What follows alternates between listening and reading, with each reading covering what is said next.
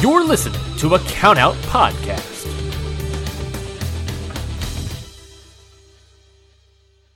So, Curtis.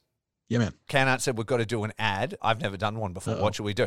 I have no idea, bro. I ever made an ad before. What are we doing an ad for? I don't know. We just say we're like a New Japan Pro Wrestling podcast, and we just put a bunch of clips like here. Arguably the most shredded guy. So you really want to get there too. Maybe a little bit bigger. Yeah. We'll see. Heard that here. Michael Richards calling Jay White small compared to him.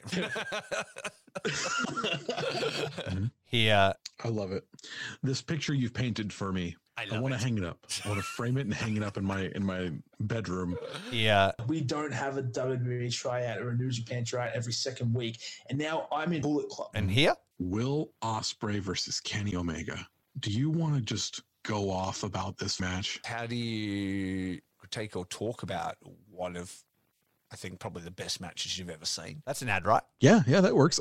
That's brilliant because then all our work's already been done for us and we don't have to do anything. Aha, past us did it. Present us living in the now. Look at us. Look at us being friggin' brilliant. Mate, minimum effort, maximum output. Okada Shorts podcast. Check it out on the Countout Network at Okada Shorts. Rate and subscribe. Listen or die.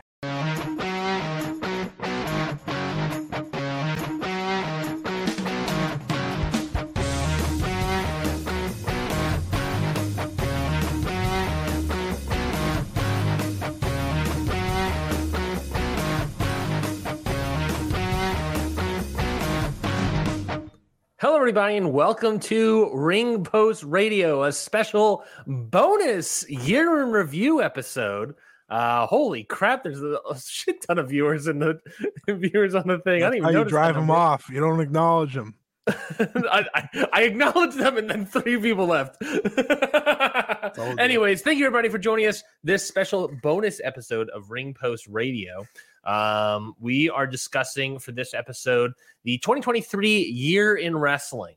We're going to go through as many promotions as we can the next 2 hours to talk about what we thought of the year that we watched, what we saw, maybe reasons why we didn't watch certain things, and then sort of maybe our expectations or things about the 2024 year calendar season for these various promotions.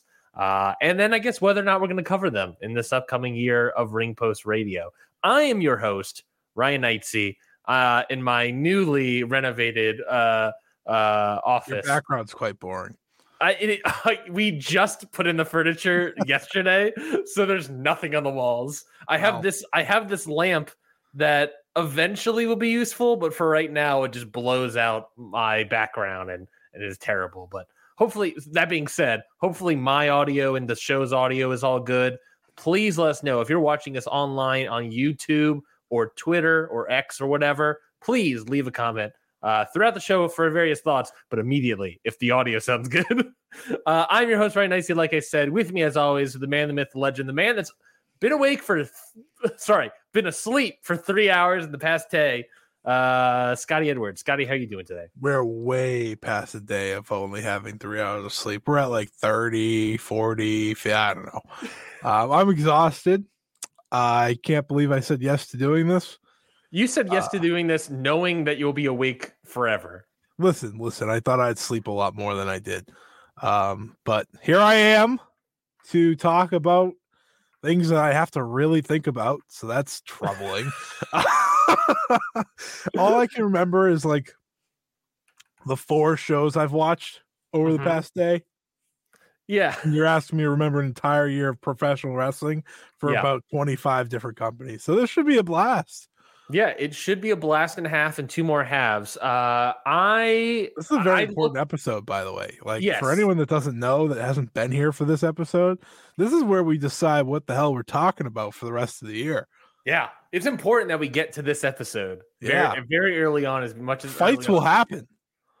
Fights will happen. Hustles will happen over certain promotions. I'm going to be really at bat for NWA this year.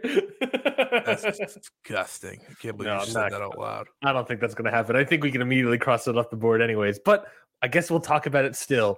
It's always an interesting episode to get, I think, like this is an episode that really gets like our full, and I like doing these episodes not just because it's like us figuring out what we want to cover and letting our audience know what we plan on covering in the new year.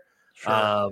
Obviously, if something comes up or a promotion gets hot, we'll talk about it, I guess. But otherwise, I also think it's one of our few, if not our only opportunities for you and I to like get our like total viewpoint of all wrestling and like literally take a temperature of how our feelings are of various promotions. We kind of dip in and out throughout the year, but this is like the only time where you and I can really sit down and talk about like, hey, what do we think about, I don't know, CMLL? Hey, what do we think about Tokyo Joshi Pro? Like, what do we think about all these things?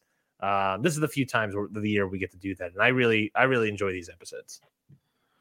Yeah, I do too. It's one that I look forward to every year. It's like the kind of the benchmark to kick off our year. This year, however, we had to kind of change it. Usually we do this as like a normal episode, but the realization of how much wrestling is happening in January made us realize we probably shouldn't shoehorn it onto the end of the same episode that has Wrestle Kingdom and many other wrestling events and so on and so forth. So here we are. If you're listening live, thank you. If you're listening on Spotify, Apple Podcasts, or whatever, or wherever you listen to your podcast, thank you as well. We have a lot more viewers now than we did the last time we did this episode over a year ago. Mm-hmm. So buckle up, get into it, baby. Fun. When I say something bad about your favorite promotion, I'm sorry, and we probably will, or at least have a frank discussion. Well, unless you're a big MLW fan. Which if you're a major leaguer like me, no. Total nonstop Ryan. Actually, now I forgot that's your 2024 name, but I'll give you a chance. I appreciate it, Scotty. Well, like we said, we're talking about a lot of different various topics here. So I guess if you're listening along, watching along to us live while we record this, whether it be YouTube or Twitter, we would appreciate it. Give us a comment about your thoughts about various promotions throughout the years. Thumbs up if you want to send us money. That'd be pretty sick. I also agree with that. But also, I guess if there's any other promotions you want us to cover this year, is that something we can also ask in the chat? You say NWA, it's not happening. We'll discuss it in the moment when those things. I do have a list in front of me of 18 promotions I can come up with of varying degrees of discussion that have sort of been on our radar in the past. So I figured that would be a good starting point. If there are any new ones that people want to talk about or bring up to the table, I guess we'll get to that. But I think, without further to do, is there any other, I don't know, any other starting things with the hottest company in the world today? That is right. We're going to talk about AAA to open up our discussion. Oh. You said the hottest company, right? I didn't say alphabetical order. Oh. You said the one that generates the most heat, right? That's what you said. Oh, God. Oh, this is how you send everyone away, by the way. Just want you to know. This is how I do it? This is how we do it? I can't. I don't have a noise bite for that. This is how. Yeah, see, no. This is bad. This is bad. That's fair. A great start. There's no. Are we actually starting with AAA? No. We'll start with. I think we'll start with WWE. That's the granddaddy of them all, right? That's what I said. The hottest promotion in the world today. The Beast is back, and not Brock Lesnar. I was about to say. So WWE. Let's open up this conversation. So 2023 year in review. WWE. A very. The most newsworthy year of all years. They get sold to TKO they get sold to Endeavor, merge with the UFC, become TKO. As the year goes on, we realize that Vince McMahon is further and further out of this company. Triple H and Nick Khan are fully at the helm, at the Helmsley, if you will. And it's been an interesting year, I would say. We've had the Bloodline obviously dominating the stories with the start of the year with the Sami Zayn Elimination Chamber match, the Cody Rhodes WrestleMania match, the Jey Uso SummerSlam match that I think that was sort of the turning point for a lot of their fan base here. A lot of maybe malaise, a lot of negativity as well, maybe throughout for various things. But Scotty, what do you think about WWE? How do you think WWE's 2023 year has been? It can't be seen as anything but a complete success in terms of business, in terms of popularity, in terms of success. This company has gone from many people questioning its products just 2 years ago to its running away from pretty much any competition in every which way. I still think that they do step in front of themselves from time to time, and I think they could be even hotter than they are now, but the reality is they are as popular. They haven't been this popular since probably the Attitude Era, in all actuality, or around that time. It's record profits every place they go to. They sell out every building they go to, it feels like. And we're now heading into a time where they might have The Rock at their disposal. They have CM Punk at their disposal. They were taking victory laps the last couple months of the year, truthfully. And listen, I have many problems with WWE. We don't even, we cover a lot of wrestling on this show. WWE's probably like third most, after New Japan and AEW, I'd say, in terms of topics. But WWE, God bless them, they always have some news for us. And there was a newsworthy year, but it's a winning year for them in every which way. Like, if you have to vote promotion of the year, no bias in there in terms of like your enjoyment. You just go off of the usual business metric, excitement, attendance, blah, blah, blah, blah. Yeah, WWE's going to win that anyways because they're number one, but they're doing it at the highest possible level. This isn't them, 3-4 years ago selling half of an arena, right? And they have to shield half of it because it's not selling tickets. No, they're showing the entire buildings for a reason. They're very proud of what they've accomplished. And that has a lot to do with the booking changes, obviously, that we started to see at the end of last year and pretty much has taken over completely this year. I still think there are some things that aren't for me, but it's hard to say anything about WWE other than they've done everything they could have asked for and more for their fans, and they're heading into what I think could be their biggest couple months yet with the Rumble and WrestleMania. Yeah, I think that's fairly accurate. I mean, success financially, obviously, a great year. I mean, I guess, massive success in terms of being merged with another company. Well, I guess not massive success. There were certain things of like, they merged and then they got the SmackDown deal, and that wasn't necessarily seen as a massive success. They still make $1 bajillion off of it. So in that way, it's still a success. But yeah, it's still like very much a financial success. WWE has always been, at least for a very long time, for the past several decades.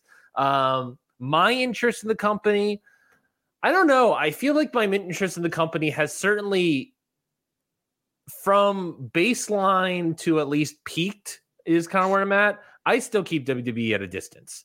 And with Vince now basically nearly, if not, nearly fully gone from the company, and Triple H booking the shows, I'm very intrigued to see how 2024 shakes out with them. And I think, before this week started, Scotty, I would have come on here and said, I think WrestleMania is sort of make or break. If they do the Bloodline and they do Cody Rhodes and Cody doesn't win it again, that would have been, oh yeah, Bloom's fully off the rose. We don't really unsure. And Triple H has always had sort of a difficulties in terms of ending stories, quote unquote. You didn't know what Triple H was cooking? Apparently, what Triple H is cooking, what Nick Khan is cooking, is Dwayne The Rock Johnson to probably show up at WrestleMania and face Roman, a thing that I fully thought wasn't going to happen, and now it is. 2023 is a success. I wasn't fully into it. It was a lot of weird sort of booking turmoil and weird booking things because I'll say I was a lot more into it this year than I have been in a long time. That's where I'm at. Is like before this year, before really SummerSlam, it was just sort of like all right, all right, WWE doing classic WWE things.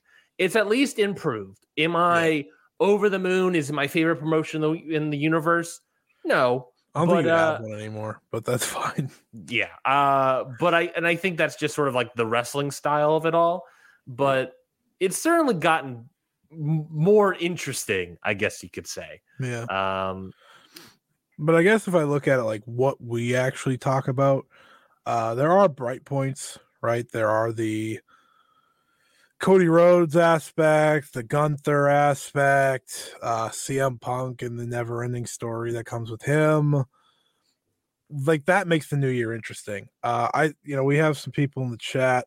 I Love Dog said I thought WWE Tag Division was the best tag division in wrestling. I can't argue against that because I think tag team wrestling was so weird in 2023. Yeah. That like Kevin and Sammy did a great job. They got full consideration for me. There's also, Damian Priest and Finn Balor did a very good job as champions for a lot of the year. The Usos, obviously. Truthfully, they had one of my top tag matches of the year, WrestleMania, between the Usos and Kevin and Sammy. So I can't disagree with that. We have hear you in the chat. Rock versus Roman's happy at Chamber. I don't see them do that to Cody. Well, I hope that's the way they go, but I don't have hope. I theorized on the latest Ring Post Radio, which of course you've heard as a listener and a fan of the show. I theorized in the last episode that, maybe all this contract extension conversation. What if all this contract extension conversation with Cody Rhodes was simply because he's not winning at WrestleMania and they need to extend it a year? And then The Rock showed up the next day, and I was like, well, I don't know about this one anymore, Cody. Which they definitely wanted to re-sign him anyways, but yeah. Oh, sure. Now I want to look up, when did The Rock show up on SmackDown? I want to look this up real quick. And then the strike ended. What month though? Because it was in the fall. September, sure. Whatever you say. Yes, it looks like it was September. So The Rock shows up in September, so halfway through September. And then we get the report this past month about Cody getting an offer, whether or not he signs it, a contract extension offer, the next month in October. I wonder if The Rock came in, they had discussions about it for about a month. They came to a decision and signed him for the WrestleMania match. Where seemingly they might have signed him beforehand, but signed The Rock, I guess. And then they were like, hey, Cody, can we keep you for a year? Can we keep you for another year? I think they signed. I'm guessing they signed to a longer term deal, truthfully. But I will say this. I'm very interested to talk about WWE in the new year. They have me very intrigued. And it's that time of the year where I am usually intrigued. This time of year last year, I thought actually was really good for them with the Bloodline stuff. Obviously, Sami Zayn, Cody coming back. But add in this year, we have The Rock. We have CM Punk. I don't know. I'm all for the chaos, It's like there's going to be a lot of chaos. There's going to be a lot of people that are unhappy. Yeah, sure. And, they have the big Australia show, obviously, that I think kind of will determine what WrestleMania looks like at the end of the day, one way or the other. So, yeah, ultimately, whether or not that's Rock and Roman at Perth or I don't know, Elimination Chamber. Could be the Elimination Chamber. I mean, there's maybe an outside chance that match is going to be Cody versus Roman. And sort of there's a Sami Zayn role of Cody Rhodes. There's a lot of weirdness with WWE, but after such a great year, I mean, good for them. Would WWE fans be upset if Cody wrestled Roman at Elimination Chamber and win? That ultimately completes the story. I just think they want it at WrestleMania. I don't know if they'd have Roman lose and then face The Rock. Well, it would be fine if he beats The Rock. Yeah, so just for me, like the other way around makes more sense. Like beating The Rock, then losing Cody, rather than losing to Cody, then beating The Rock. That's fair. 2024 for WWE. I think another aspect that we'll talk about a lot with like AEW and a lot of these American, I guess Japan, just every promotion. Pretty much the top ones, by the way, I should say, like WWE, AEW, they're locks for our conversations. Yeah, we're required by wrestling law to talk about WWE. Yeah. But an interesting conversation that we can have, especially this year, is the free agency of it all. WWE is already hate it. WWE is already bringing in people. We're hearing these names left and right. Andrade is coming in. Naomi's coming back. Seemingly, reportedly, like these are reports. I believe Camille was a name that was brought up. Strongly interested in. Julia was reported a day of a recording about going to NXT. They already have Jade. They already whoa! Hey, what? Huh? What? Did you not hear that? About what NXT? Julia? Well, yeah. When did this come out? This came out on Twitter. Some people were tweeting about it. Okay, whatever. I'll go find it. You keep talking.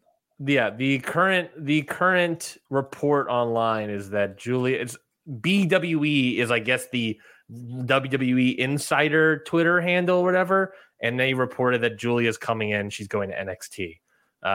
That was the big report that came out today, I guess. Not a report, rumor there. But yeah, there she's coming in. They already brought in Jade. They already brought in CM Punk, Brian Pillman Jr., I guess. And I'm sure they're going to bring in more people. And so I think they're setting themselves up for having an interesting year. I think 2024 especially is going to be... I think this will be the year of the end of the bloodline. I feel like it should be. Maybe that's my personal preference. It feels like we're bubbling up to that point.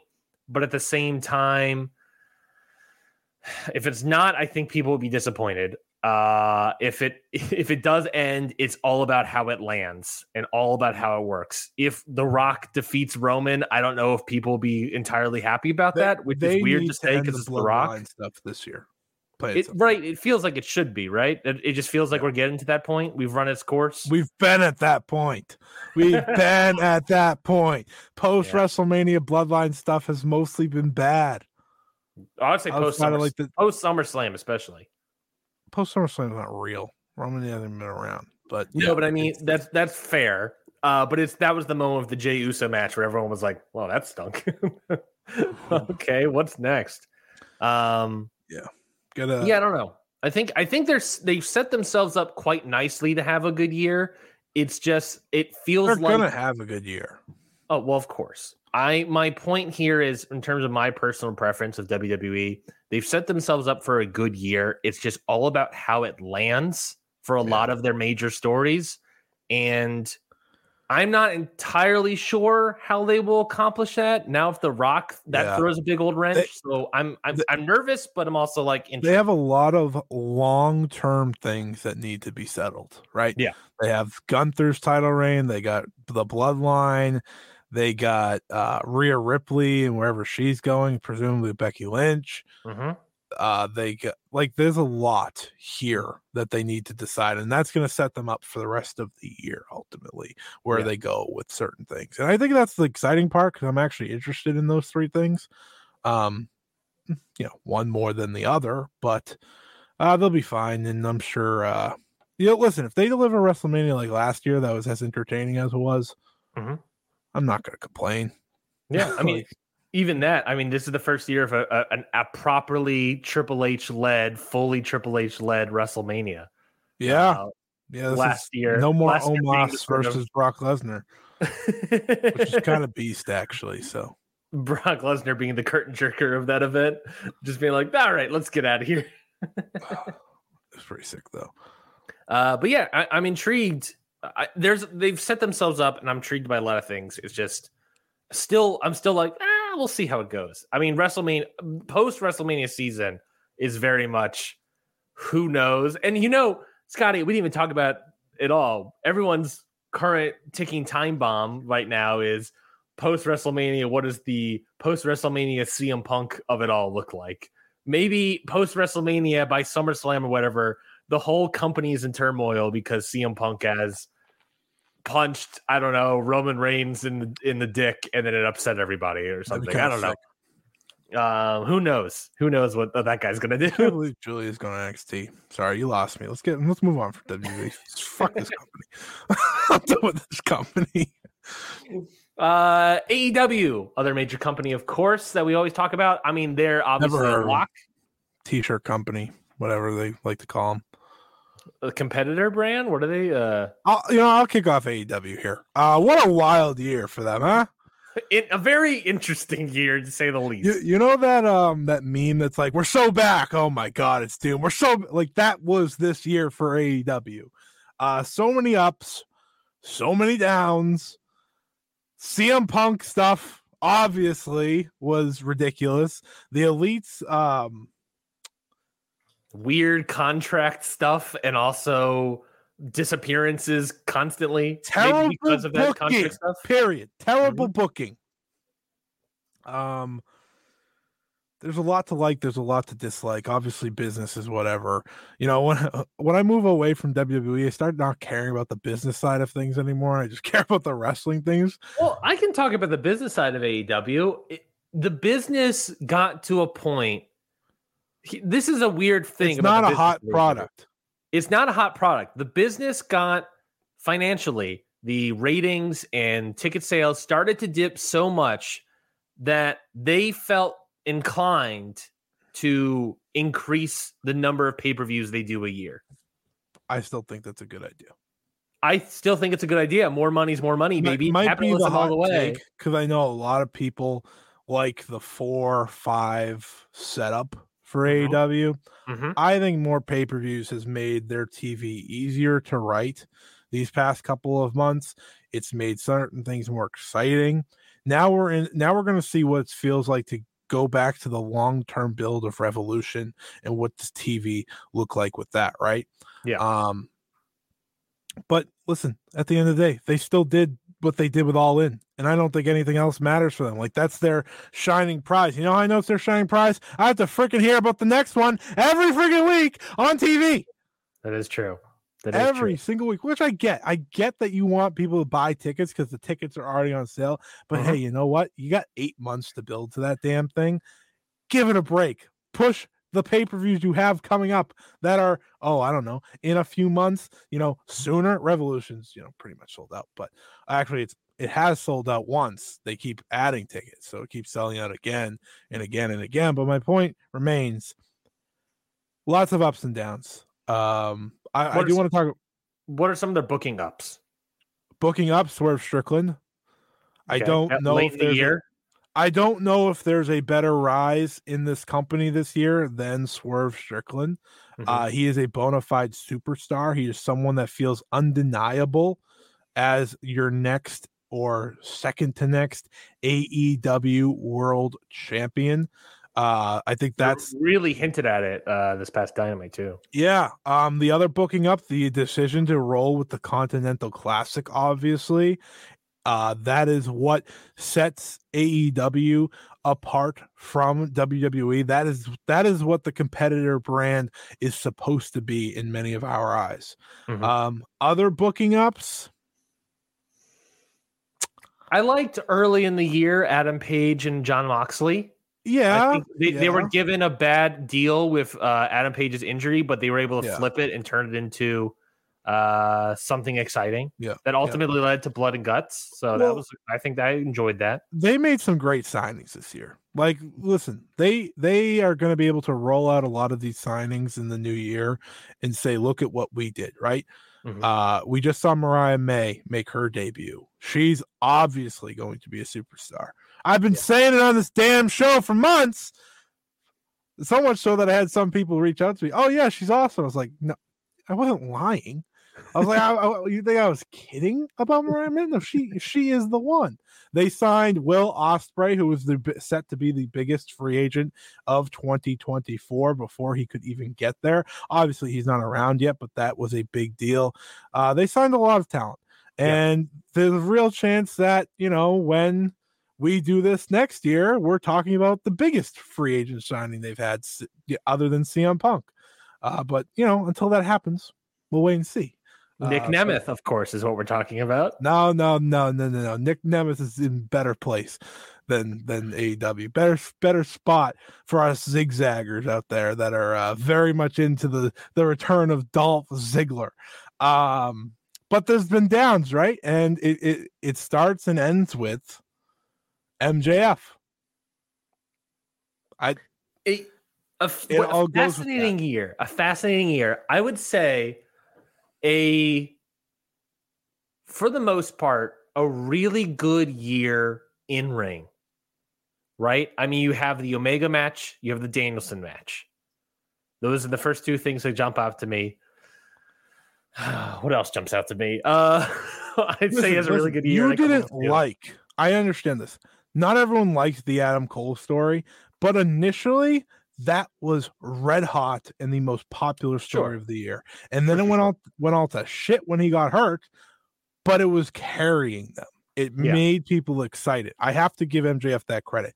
But there are so many other bumpy parts of this reign where by the end of August, people wanted to see him lose the belt. Yeah. That isn't what you want in your top baby face. And ultimately, that's what he became, was the top baby face in this company. And now he's out. Now he's injured. He's not going to be back anytime soon, presumably. So we're in an interesting spot.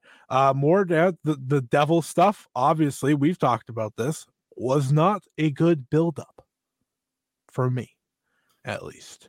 I did not love it. Ultimately, the reveal was, it was fine.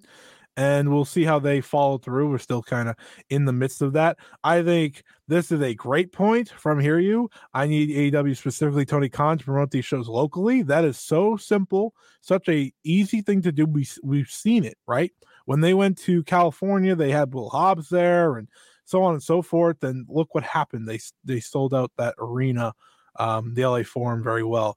I feel like the reason their attendance is lacking and more organized women's division. We'll get to that when we look forward to 2024, because boy, oh boy, I made the point on Twitter. Yes, I'm just going to make the point now. I'm already here.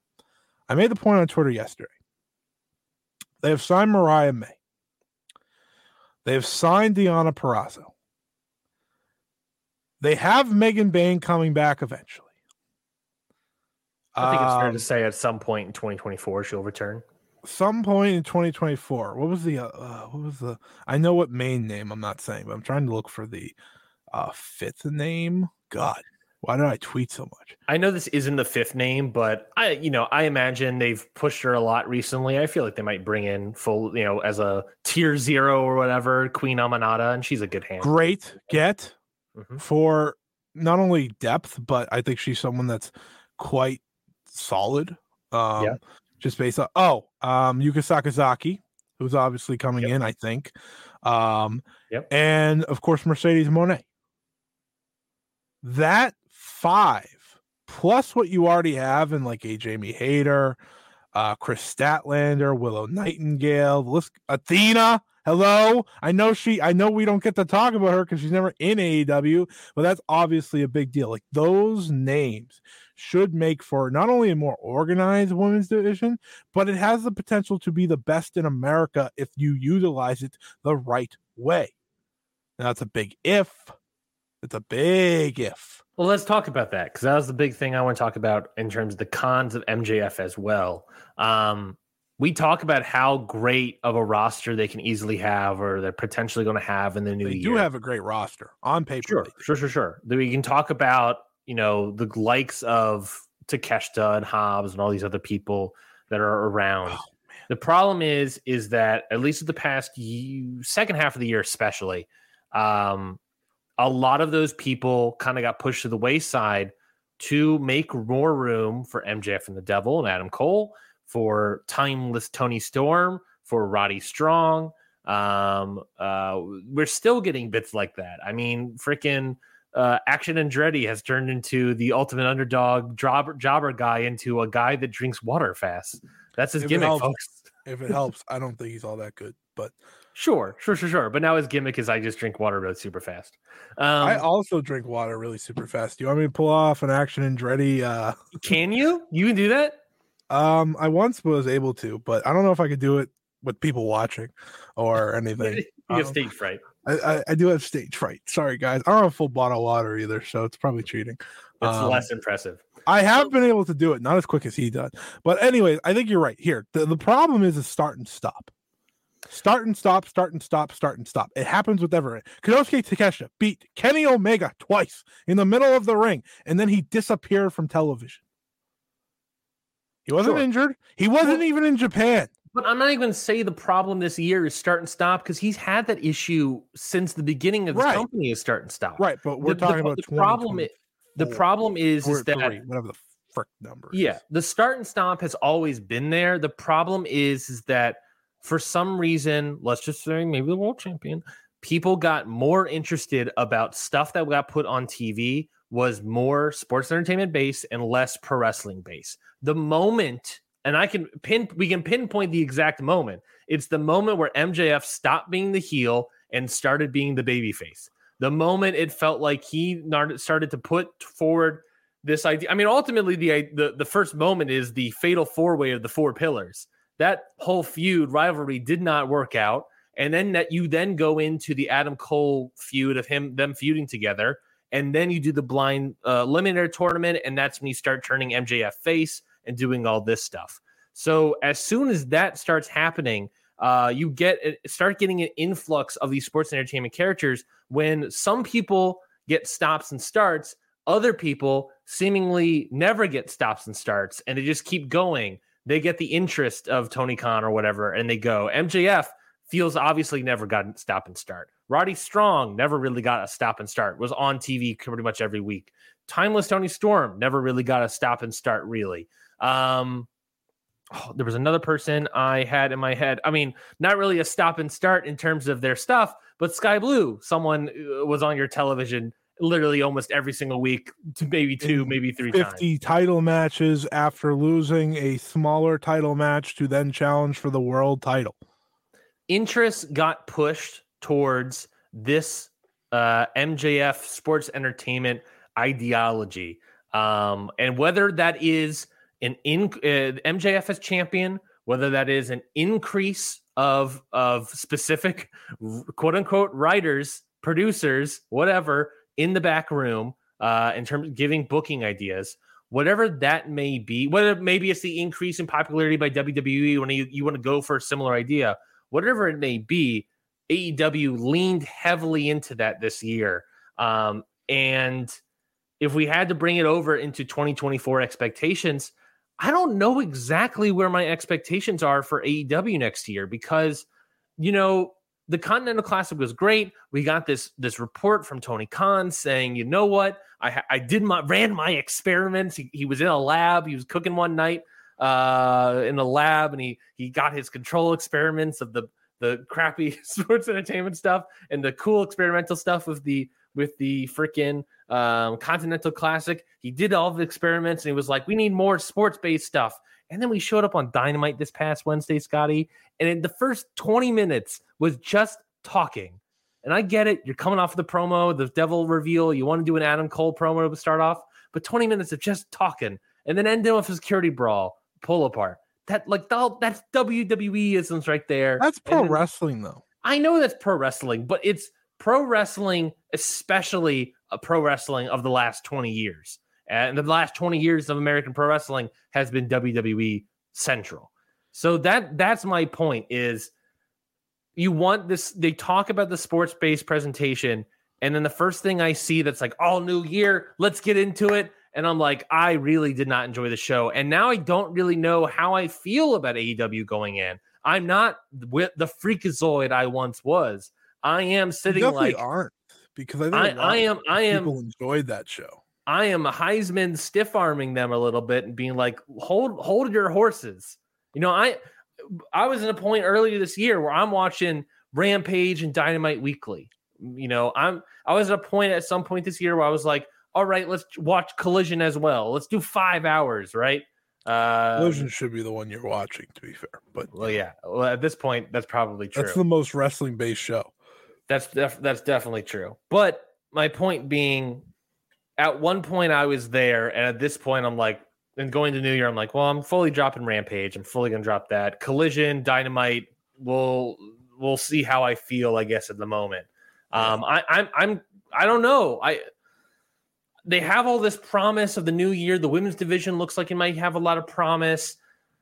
I don't know. Will Ospreay's coming in. CM Punk's finally gone. The Elite might be doing something, or they were supposed to be doing something, I guess, to start this year. Adam Page looked great last Wednesday. They're promising ideas. It's just, I don't know. I don't know anymore. I think I'm much more excited about the prospects of the new year than you are. I didn't dislike that episode as much as you did. I thought the first hour was pretty missable outside of the Mariah May debut. But I will say I was not into it. I tweeted out that it felt to me like a pretty good Monday Night Raw episode with one AEW match inserted into it. That being, of course, Darby Allin versus Takeshita. And I saw that and I was like, more of this. Why did this not start the show? Why aren't we doing all these sort of things all the time? Like, to me, it was starting off the year fresh, not in a full out mission. And I think that's going to be interesting to see from here, because obviously they have the champions in place. They have the wrestlers in place, and we'll have to wait and see. I for once am more intrigued by AEW than you are, which probably the first time ever on this podcast. But I think it takes like one big show, one great show for you to get locked back in, truthfully. Like one knockout Dynamite. Next week, is the anniversary show. Maybe that's the one. But I think overall, like, for interest levels, they just need to be consistent with booking. And that is their biggest thing. Be consistent with booking. Be consistent with who you want to be on TV. If you want to be the same competitor, sure. Like, I'm fine with promos. Listen, promos are part of professional wrestling. Sure. But at the same time, I also want great professional wrestling, which AEW, I know, can give me on a week-to-week basis. And if you're not giving that to me on a week-to-week basis, that will be my biggest problem. They have quite the roster to be able to do that too. They have arguably the best roster in the world. When it comes down to it, like, talent usually rises, right? And I think there's a lot of directions they're going in the new year with Swerve, with Daniel Garcia, with Samoa Joe, with Mariah May. Those are all newer names. And I think that excites me a lot about the prospect of AEW. And with all the rumored names coming in, you're not going to have MJF on TV for a while. So, I think that's going to, when someone's away, it makes the heart grow fonder of someone. And I think that's what's going to happen probably with MJF. Him taking time off, I think will ultimately be a good thing. Sure. I really do. Because I think when he comes back, it'll be very different. It'll be, I don't know. Do you think MJF was successful as a babyface? No. And that's my concern, is that he's going to come back as a babyface, which was unsuccessful. I say that, but he's going to have a lot of time to develop that character and put thought into it. And he's not going to be the world champion, so the pressure is no longer on him. I think pressure is a real thing, and he really dealt with it. Yeah. And he put a shit ton of stuff on his plate. Yeah. He world champion. He's doing all these storylines. He's producing movies. He's doing all this stuff nonstop. He did too much at once. Yeah. And I think if he can just focus on the wrestling, he can get back to where he should be. But again, it's a lot of wait and see with AEW. There's a lot of excitement still. Like you said, Ospreay's still coming in. Mercedes Moné is reportedly on her way. Yep. I mean, if there's anything to spark this company, it's those two. It's like you're getting two of the best in their craft coming in and being main characters on your show. That's never a bad thing. And I'm hopeful that that's what happens for AEW in the new year, because I do know that they can be great. We've seen them be great. They have all the right pieces in line to be great. They just have to go with it. They just have to, for lack of a better term, put their money where their fucking mouth is on these sort of things. I also agree. I liked splitting the rosters. I really did. Like, I thought that was very unique to both shows. I know some people didn't like that. So great shout out here, you. Like, I thought that was fine. When you say splitting the rosters, what do you mean? You mean the collision of it all? Like, I think that's what I think. It's not necessarily like a strict split, right? Like CM Punk's not going to allow this person to come here anymore.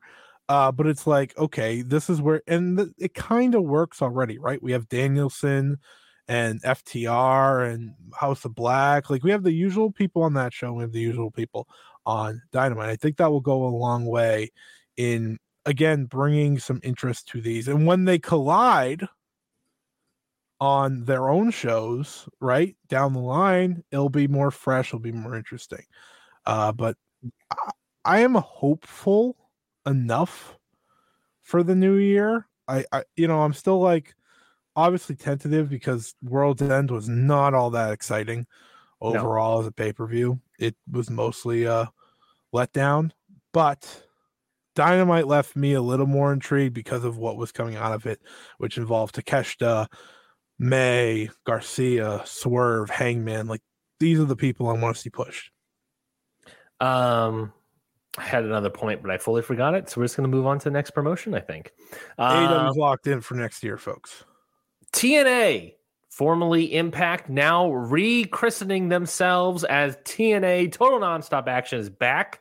I think this is a sort of tough one in terms of expectations, simply because we don't really know what their footprint on TNA is going to be until their first pay-per-view, Hard to Kill. We haven't really seen anything from this now newly formed TNA until January 13th.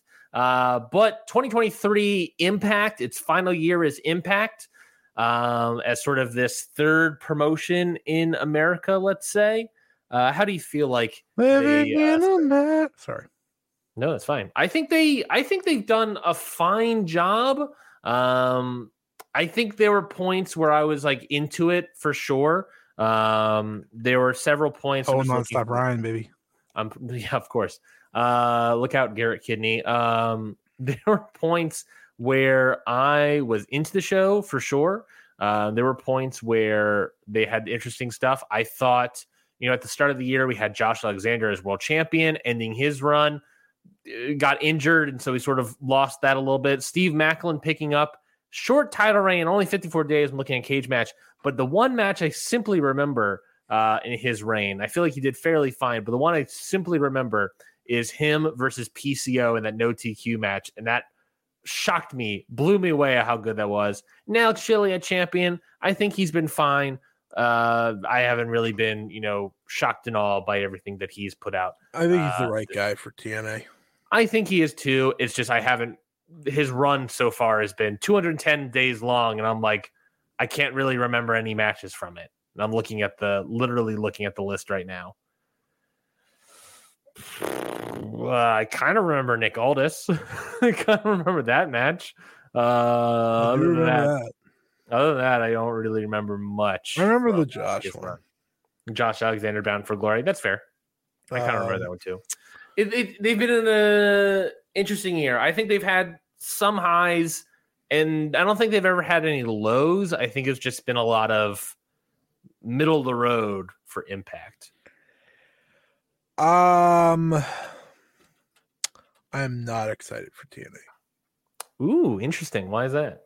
I think they're missing out on anyone that might come in and be exciting. I think a lot of people are leaving, right? The reports are that Trinity's going to leave. Deonna Purrazzo already left. Mm-hmm. A lot of the people that, kind of sparked my interest towards the end of the year don't even belong to the company. Will Ospreay, for example, who obviously came in for some matches, and they were great matches. We knew he wasn't going to go in the team. Yeah, but my point is they needed a big signing. They needed something big for TNA, and there could still be one, but listen, I don't think there is. They did promise a world shaker. Apparently, I don't know if you heard, but apparently he sort of walked that back a little bit. Yeah, I bet it did. When you go so far with words and then you have to bring them back, that tells me a lot. Impact's year was rather entertaining. I think with Impact, the one thing you can count on is that if you turn on one of their special live events, more often than not, it's an easy watch. Yeah, and I think I appreciate that greatly. But with TNA, here's the thing: I need them to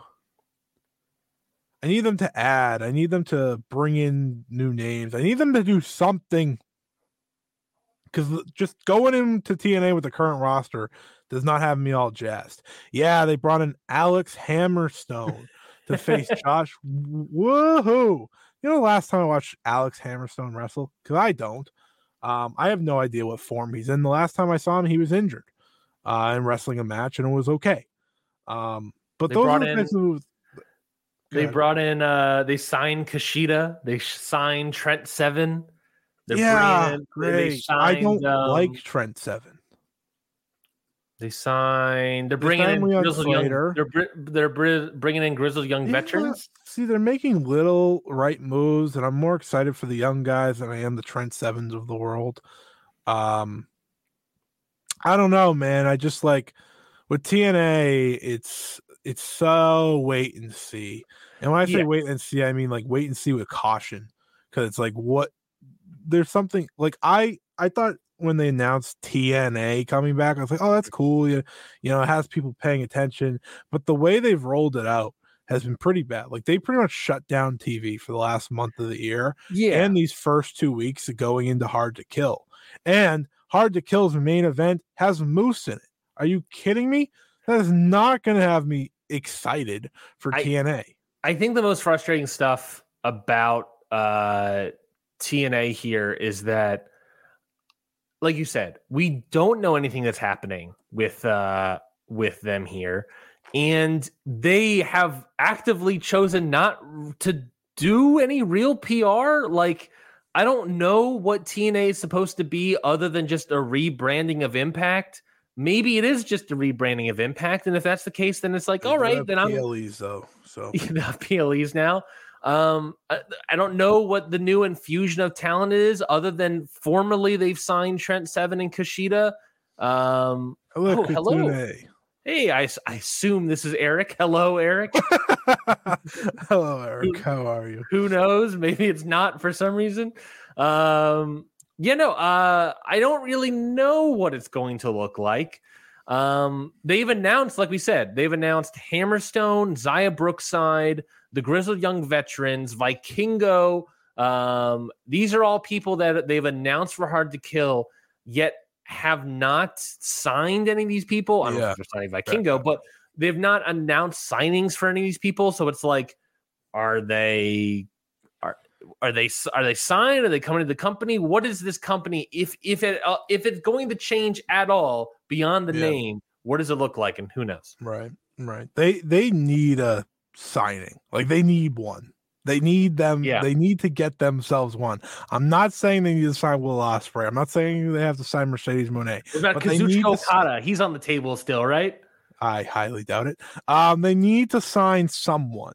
Who do you think that signing is? We talked about in the Slack a couple days ago where it was like it doesn't feel like there are many big name signings out there anymore that we know about. It kind of feels like if they had a big name signing, it would be someone that their contract ran out and then they're just going to show up. I don't even know if it's a big name, but it's someone that's carrying excitement around them.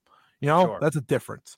A Mustafa Ali carries excitement around him, I think, as opposed to pretty much everyone else that's been, Dolph Ziggler's a little different now. But like he carried excitement when he announced his world tour and all the dates, right? A lot of people were buzzing about that. He's got goodwill. Mustafa Ali has goodwill that Impact TNA could use. And he's someone that if you brought in, he's not going to change the world for them, but he's going to be someone that people want to see. But you know who's going to show the world? That's Dolph Ziggler, baby. No. You're not taking him from New Japan, buddy. You know what? They're going to sign Tama Tonga. There's your answer. There you go. You're saved. Done. Yeah, I mean, there's like a billion people out there. Ain't nobody realer than Gorilla.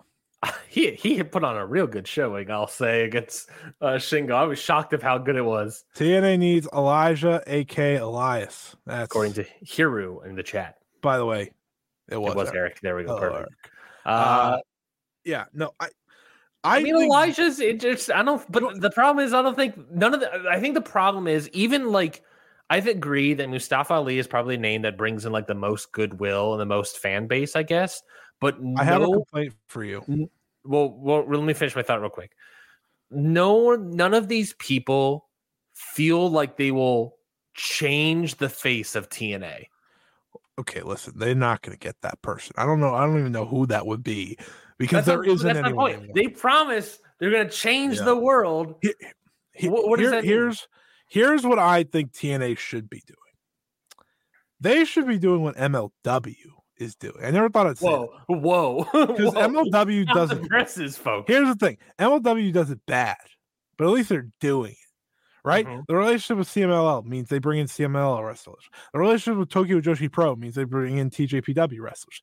It's that.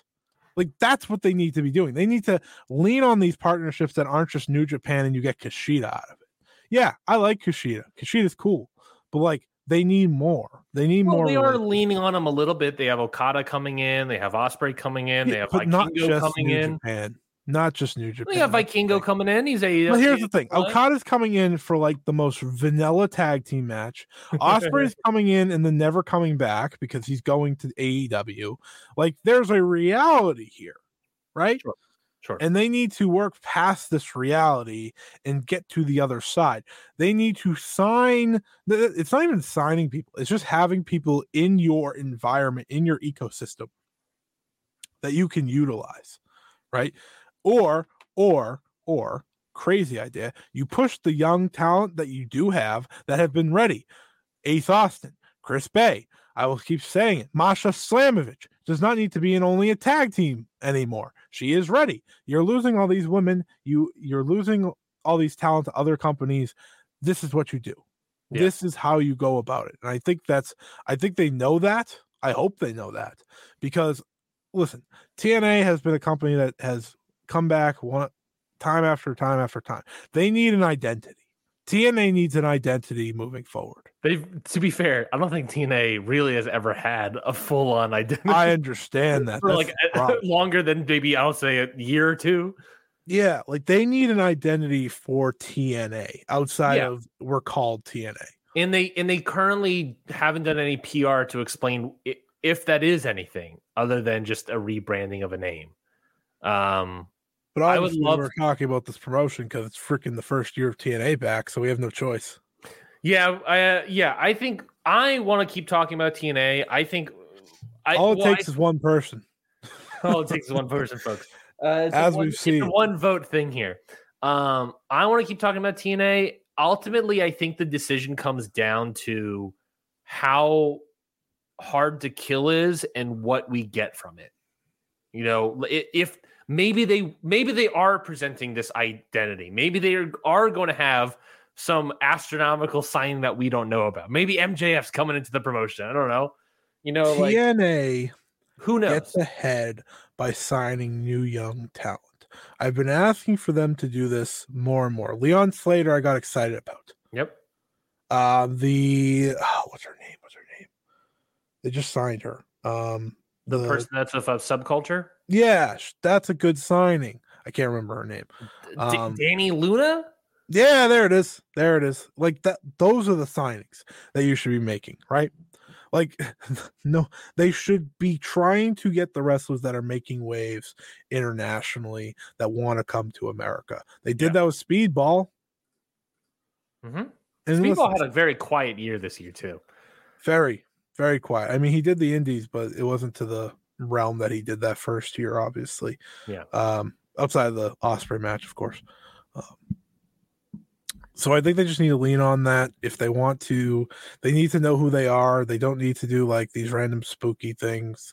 They don't need to do, do the random spooky things and then have like this great X Division match and then have this like weird world title feud. Like they just figure it out. Figure it out. Because TNA can be something that people want to watch. I really do believe that. Ryan likes TNA. That's why he's total nonstop Ryan of the year 2024. Right? Like that give me a reason to want to be total nonstop. It's never gonna happen. I'm not even gonna sit here and lie. It's never gonna happen. But I mean, our history of relationship with Impact Wrestling in the past has always been a roller coaster. It has, because I think they can be good. Yeah, they have. They, and that's the thing. It's like I don't want them. I never They do a lot with the little. Yeah, I think that's completely true. They have a small roster, but they do a lot with it. I never expect TNA to put on better quality than AEW. I never expect TNA to put on more spectacle by WWE. But if they can at least hold my interest for a pay-per-view, fine by me. You know, if I can at least have like a couple matches in there, I'm like, that was pretty good, or that was really good. I'm okay with it. I'm not expecting much from them. I will take at something at least good and entertaining from old TNA, but we'll see what that is in the new year. So maybe some quick hitters. We'll pick up the pace a little bit here. NWA. No. Terrible year. Tyrus as champion. No one cares. You had a chance at a TV deal and you ruined it yourselves. Screw off, buddy. Like absolutely not. The worst year probably in wrestling. I'm looking at a list of wrestling promotions. Honestly, they're probably. I mean, are they worse than the AAA? You're putting a comment on the thing from Visionary Vince. This is about Impact. This is about TNA, not about NWA. Are we sure? Gotta rely on your home ground until you build your own star and show that you can go younger. Why? I also feel like that also might also apply to NWA too. Yeah, but no one cares about NWA. Next. Yeah, no. It's been a rough year. It's not being covered. It's not being covered. I have officially fully talked. Great point, Visionary Vince, on Impact. I absolutely agree. Leon Slater should come in next year and be an X Division star. Ace Austin and Chris Bay should move up to the world title picture. These are things that need to happen. You need to go with Masha Slamovich in the world title picture officially. These are things that need to happen. You have young talent that are really good. I want you to now believe in them. To quickly go back to NWA, I will ask this question. What could, I want to really play in the space with me for a minute, Scotty. Open up your mind, play in the space for me. Mind open. What could the NWA do to turn their promotion around in terms, if they have any interest in doing that? Do you think what can they do in 2024 to really turn their interest around for the hardcore or casual fan base? Sell WWE and be part of their ecosystem and not exist anymore. Not really playing fully in the space. That's sort of well, they just sell their thing and stop existing. That's the best way. Listen, the thing about NWA is they have some talent. My answer is push Thrillbilly Silas. That's my answer. All right, sure. They have some Iron Claw's own Thrillbilly Silas. They have some talent, but they're trying to do something that I just don't know can be accomplished in 2024. And that's this weird studio wrestling that's still kind of old school. And like they have an identity. They do have an identity, but it's not a good one. It's soulless. And they have bad world, like no one wants to see EC3 as world champion face off with, I have no idea who he's facing at this next pay-per-view. I saw the graphic. I assume Matt Cardona. I just have to. Yeah, there you go. We didn't even talk about it. They're also going to be losing Camille. They're going to lose Camille. Listen, and that was one of the best wrestlers and best stars. And whenever I watched NWA, I'll be like, I want to watch the Camille match. I think someone good. Like Kenzie Page is quite good. Yeah. And I think those are the types of, again, going for younger roster members who are unheard of. Like I said, I really think Thrillbilly Silas is really good. Legitimately, that's not a joke. He's really good. They have something in him the same way they have something in Kenzie Page. The problem is they need to develop. They go back to before COVID happened. No, sure. That's what they need to do to save I their agree. product. I completely but I'm agree. done talking. We're not covering this company this year. MLW, Major Leaguer. They sort of had an interesting year as well, where they're all over the place. They start the year, I believe, last year as like an Azteca Underground, sort of Lucha Underground gimmick. Then they kind of just doing their own thing. And now they're at this point where they've lost a bunch of people and they're booking a bunch of like beyond wrestling talent and indie stars. So they're not like they've lost a step, it feels like, this past year, or they're trying to push new stars and they're trying to build up these next indies people, but it really feels like they've lost a step. They're lost Hammerstone, who was their cornerstone for the company in the past year or a couple years. Jacob Fatu is Jacob Fatu. They can build up stars, I guess, whenever. The biggest compliment I give MFW is when they belt up a guy, they really present him well, like Alex Kane. They really present Alex Kane well. Except there's so many times where MLW seemingly shoot themselves in their own foot. You complimented them earlier about how they have in the past, at the later half of the year, really worked on establishing these new relationships with CMLL, with Tokyo Joshi Pro. But like all their other previous relationships, it's kind of just like one or two wrestlers and then it's over and we move on to the next one. So yes. I don't know. It's MLW. Like they have a show tomorrow, Kings of Coliseum or something. No, Saturday. I don't know what the hell it is. But they have a show. There's not a single CMLL guy on this. Of course. I don't even know. I literally have no clue what this card is. Don't even know. Hyper Masao of TJPW is challenging tonight. Huh? Yeah. If anyone's ever seen Hyper Masao, this is a person that plays a superhero. I was about to say that's a superhero gimmick, right? Is a complete comedy wrestler. Oh, and Matt Riddle is back in MLW. Forgot. We have a comment here from Jeff Bugenhagen. Did MLW rid themselves of Cornette? Yeah, that was years ago. But now they have Matt Riddle. So that's its own thing. I mean, is Matt Riddle a guy that can turn MLW around? For a certain fan base that doesn't know about all of his stuff, probably. Matt Riddle's still a popular guy. I think turning them around is a bit extreme. Do you think Sami Callihan coming into this promotion will turn it around? Absolutely not. I'm looking at the card. Sami Callihan versus Satoshi Kojima. No. That's so, that breaks my brain. That's so bad. Oh man, I don't like that at all. Yeah, like the first, I don't know. This show looks so Cozy Lariat. Yeah, this show is so weird. I mean, there's probably gonna be stuff I might check out. I'm probably gonna check out Fatu and Riddle. I'm probably gonna that. I don't know.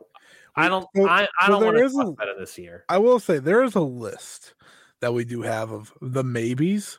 I can tell you now, they're not on it. I'm putting them on the no fly zone. That's wrong. All right. I'm putting them. What's next? Ring of Honor. Kind of an interesting thing. I mean, I talked about this with my wife actually the other day of like, we don't really talk about weekly shows ever unless it's something important, like unless something happens, like a winter is coming that's in Dynamite, for example. We don't really talk about television. We just kind of talk about the pay-per-views. We talk about enough. New Year's Revolution.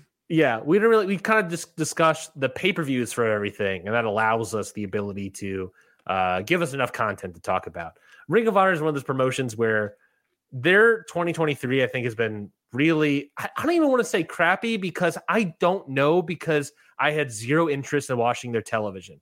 Now they put on 3 pay-per-views, and we're good. All of them, I would say all of them are pretty good. That last one, I was kind of shocked by how good it was. They're locked into pay-per-views. Yeah. They're like everybody else. I'll talk about them until year. Exactly. We don't talk about them until their big shows come around. And that's okay. That's okay. Yeah. Jeff Bugenhagen said in the chat, Athena's the best thing in the Ring of Honor, hands down. 100%. 100%. Now, I think she's been the only thing that I know about that's been good in Ring of Honor this past year. Kyle Fletcher like wrestled since he won the title. Who knows? Maybe I don't know. What can change television wise for Ring of Honor in 2024 beyond, unless they get a TV deal? Is there anything that can really upgrade or change? They returned to tapings. That tapings felt like they had like, I was intrigued by those, and then they went to live and they just became dark shows. Mm-hmm. Plus Athena and whatever she's doing. Like, that would be it. It would be give me a reason to want to watch it. Yeah. Athena clips I can find on social media, right? Give me a reason. And that's something I just don't see happening anytime soon. So for now, I'm just on pay-per-views. Like, Ring of Honor had a great year from pay-per-views. Yep. I don't know what TV was. I don't really care. That's just the truth. NXT, an interesting one. This is the past year where they have sort of evolved. Last year they were 2.0 when we did this. Yes, they've evolved past 2.0, and now they are fully back to the black and gold era of NXT. I don't know what to say about They brought in Dragon Lee this year. Next year, they're bringing in Julia. I mean, they're around, baby. I hate you. Last year, we feel the decided need to cover it with Julia. Yeah, well, here's the thing. So here's the thing about NXT, right? And we're moving a little bit faster through a couple of these because we've got some quicker hitters. We have a lot of big companies you're just not touching on. Oh no, I'm working America first, and then we're going to go international. We got to hurry up then. I know. That's why I have all these quick hitters. What's interesting about NXT is that by this time last year, we both decided that we weren't going to talk about NXT because they were 2.0 and they were not good and we were not interested. Now they've sort of, I would say, righted the ship a little bit. They right the ship. They got a little bit better. This past that trick. Whoa, that trick. Yeah. Whoa, that trick. Uh-huh. That's why if Booker T was a white guy. Uh-huh. Yes, sir. Scotty immediately embarrassed. So this year going into 2024, I don't really have like expectations other than I'm intrigued by Julia coming in. If that's the case, reports are true. I hate it. That's fair. Do we want to talk about NXT? We did talk about NXT randomly on the PLE. A few times. I think once. Hear me out here. Do we shove them in the lineup? Hear me out here. Okay. They get the tentative involvement. We'll give it a couple shows. We'll give it till WrestleMania show, whatever the frick that one is. Stand and Deliver. Probably. If between those two shows they don't give us enough, we exit. Because listen, realities, I like Ilya Dragunov as champion. I like Trick Williams. Me too. I might have to accept watching Julia on this stupid show. Tiffany Stratton, we talked her praises. I love Tiffany Stratton. Tiffany Stratton's awesome. Who just lost a match to become a stable hand for a day. Yeah, see, that's tough. Listen, we're not going to talk about TV ever. Ever. TV. Not going to watch that. They are in the Ring of Honor section for now. Yeah. Pay-per-views only. Congratulations, NXT. Even if they have a special episode of television, we aren't going to discuss it. A New Year's Evil, perhaps. Oh yeah, because usually those are bad. Yeah. We'll talk about only.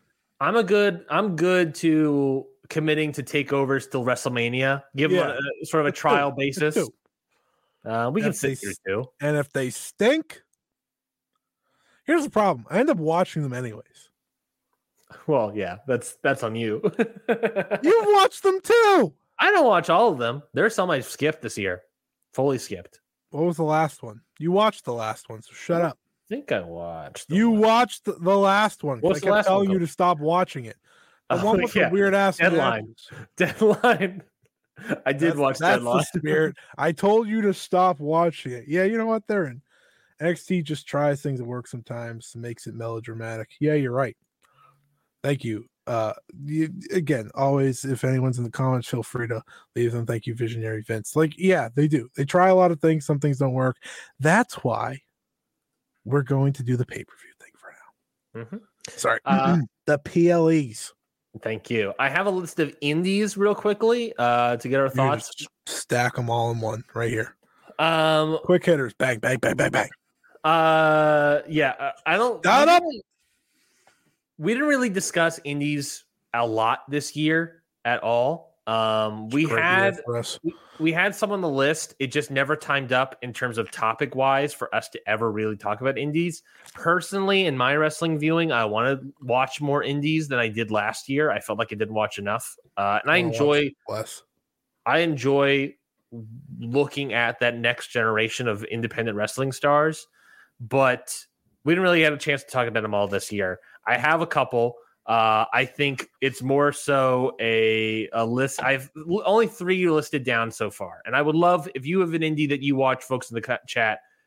Please let me know because I'm interested in watching more indies. But let's just talk about some very quickly. West Coast Pro. Scotty doesn't seem interested. West Coast is an interesting one. They bring in the right people and stuff like that. I just like Chris Guerrero as Booker. They have a relationship with Noah, seemingly. They can go into the maybe column. Congratulations, we have our first maybe because they're like the only indie that looks like they book like besides Deadlock, but we can't do Deadlock because they tape and then they air later and pain. That'd be the only one I'd fully consider. I have Deadlock Pro on here. I wrote Deadlock Pro. It's tough because like they don't air their shows live. Yeah, no. And like it's sort of a PWG situation where it's like yeah, it's at least it's a week later, not a month or 6 months or whatever. Yeah, or never. Yeah, I think Deadlock Pro is something. Ooh, Jeff Bugenhagen says Deadlock is live now. They were live once or twice. I don't know if it's full time yet. If it's full time, then this could change. Then let's put eyes on them. I guess if they're live, we will try to do our best to discuss them. Yeah, because I like what they bring to the table a lot. I will say that. Defy. No. Oh, no. Darn. I enjoy Defy. They're not live. They've been live, I think, like twice this year. I think for the most part they aren't. Yeah, no, I'm good. That's fair. I'm probably gonna watch Defy.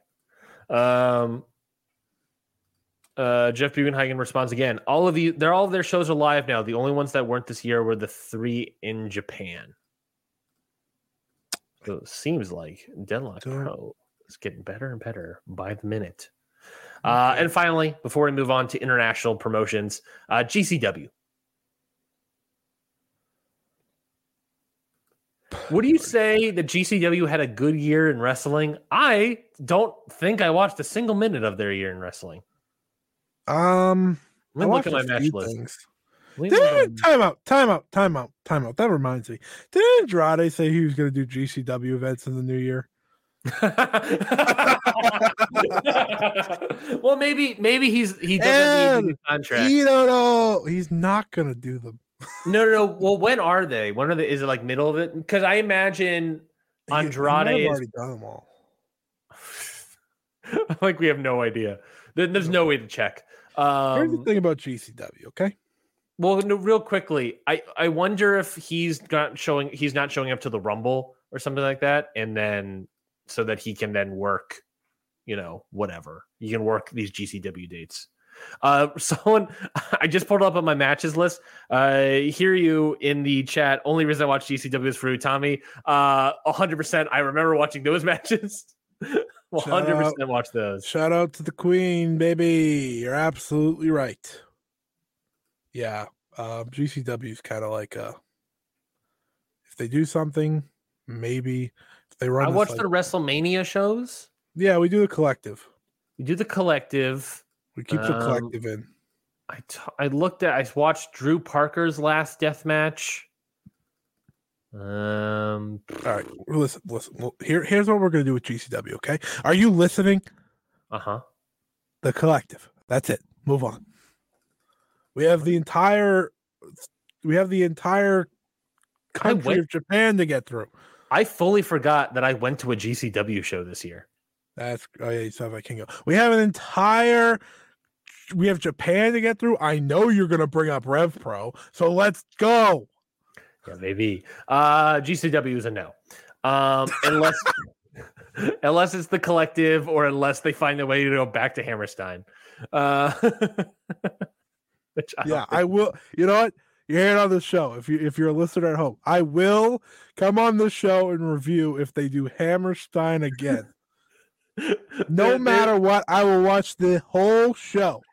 We will we will open Ring Post Radio with Hammerstein talk. That is a promise to you, listener.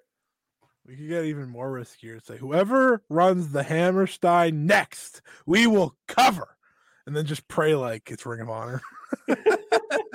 Yeah, we'll do that. We can do that. Whoever next runs Hammerstein, we'll talk about. When's the last time Hammerstein was run? I mean, probably GCW. Yeah, I think you're right. What's next? New Japan. New Japan Pro Wrestling, the next big ticket item here. I think we'll definitely lock them in to discuss them. They're a lock, yeah. They're 2023 interesting. But there's a couple buffs at the end there. Yeah, there are. They started with the Okada reign, correct? Yeah. The Okada I Hate Children reign. Yeah. The Kaito Kiyomiya feud kicked off the year. Yeah. That was really good. Yeah. Summer they had Omega take the title hostage. Hiromu was champion.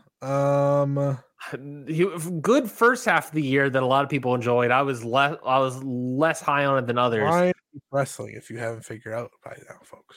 He has yet to be excited about the promotion, but when we get to Rev Pro, oh my god, I lose my mind.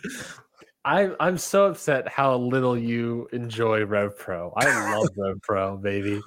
New Japan Cup. I honestly don't remember anything. It was good. Was it? Okay, good. Sonata did his turn through the cup. Oh yeah, he did. It was more of like a character New Japan Cup. Yeah. It was a shorter. This year's supposed to be shorter. It looks like based on the dates. So yeah, that should be interesting. G1 Climax. Fine to pretty stinker! Good.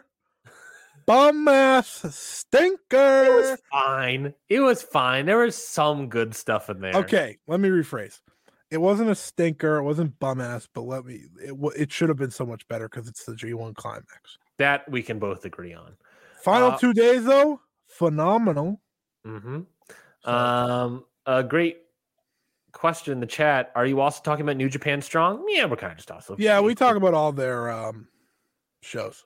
Yeah, we'll talk about Battle in the Valley for sure. Battle in the Valley, whatever the next one they do is in like 6 months because they seem to squish them all towards the end of the year. I assume that they might. I wonder if they're going to do something around New York again now that Stardom has announced something. Why New York? Oh, sorry, not New York, Philly. My apologies. Oh yeah, they will. They will. New Japan's the one running the Stardom. Unless they just want to run New York. I mean, they could. That's true. I'm just looking through my match list. The G1 Climax was fine to good up until the last 2 nights. They were pretty good. Post that, I don't really remember much. But once the trios titles went on Tanahashi, Ishii, Okada, we talked about that. We love that. Real wrestling. Mm-hmm. They're still champions, by the way. I know they are. New Year's Dash is tonight. I said it when I tweeted at the CA, and I said it on Ring Post Radio previously. I think that Zack Sabre Jr. was one of the greatest champions of 2023. He had a great reign in the TV title, solid defenses throughout the world, really.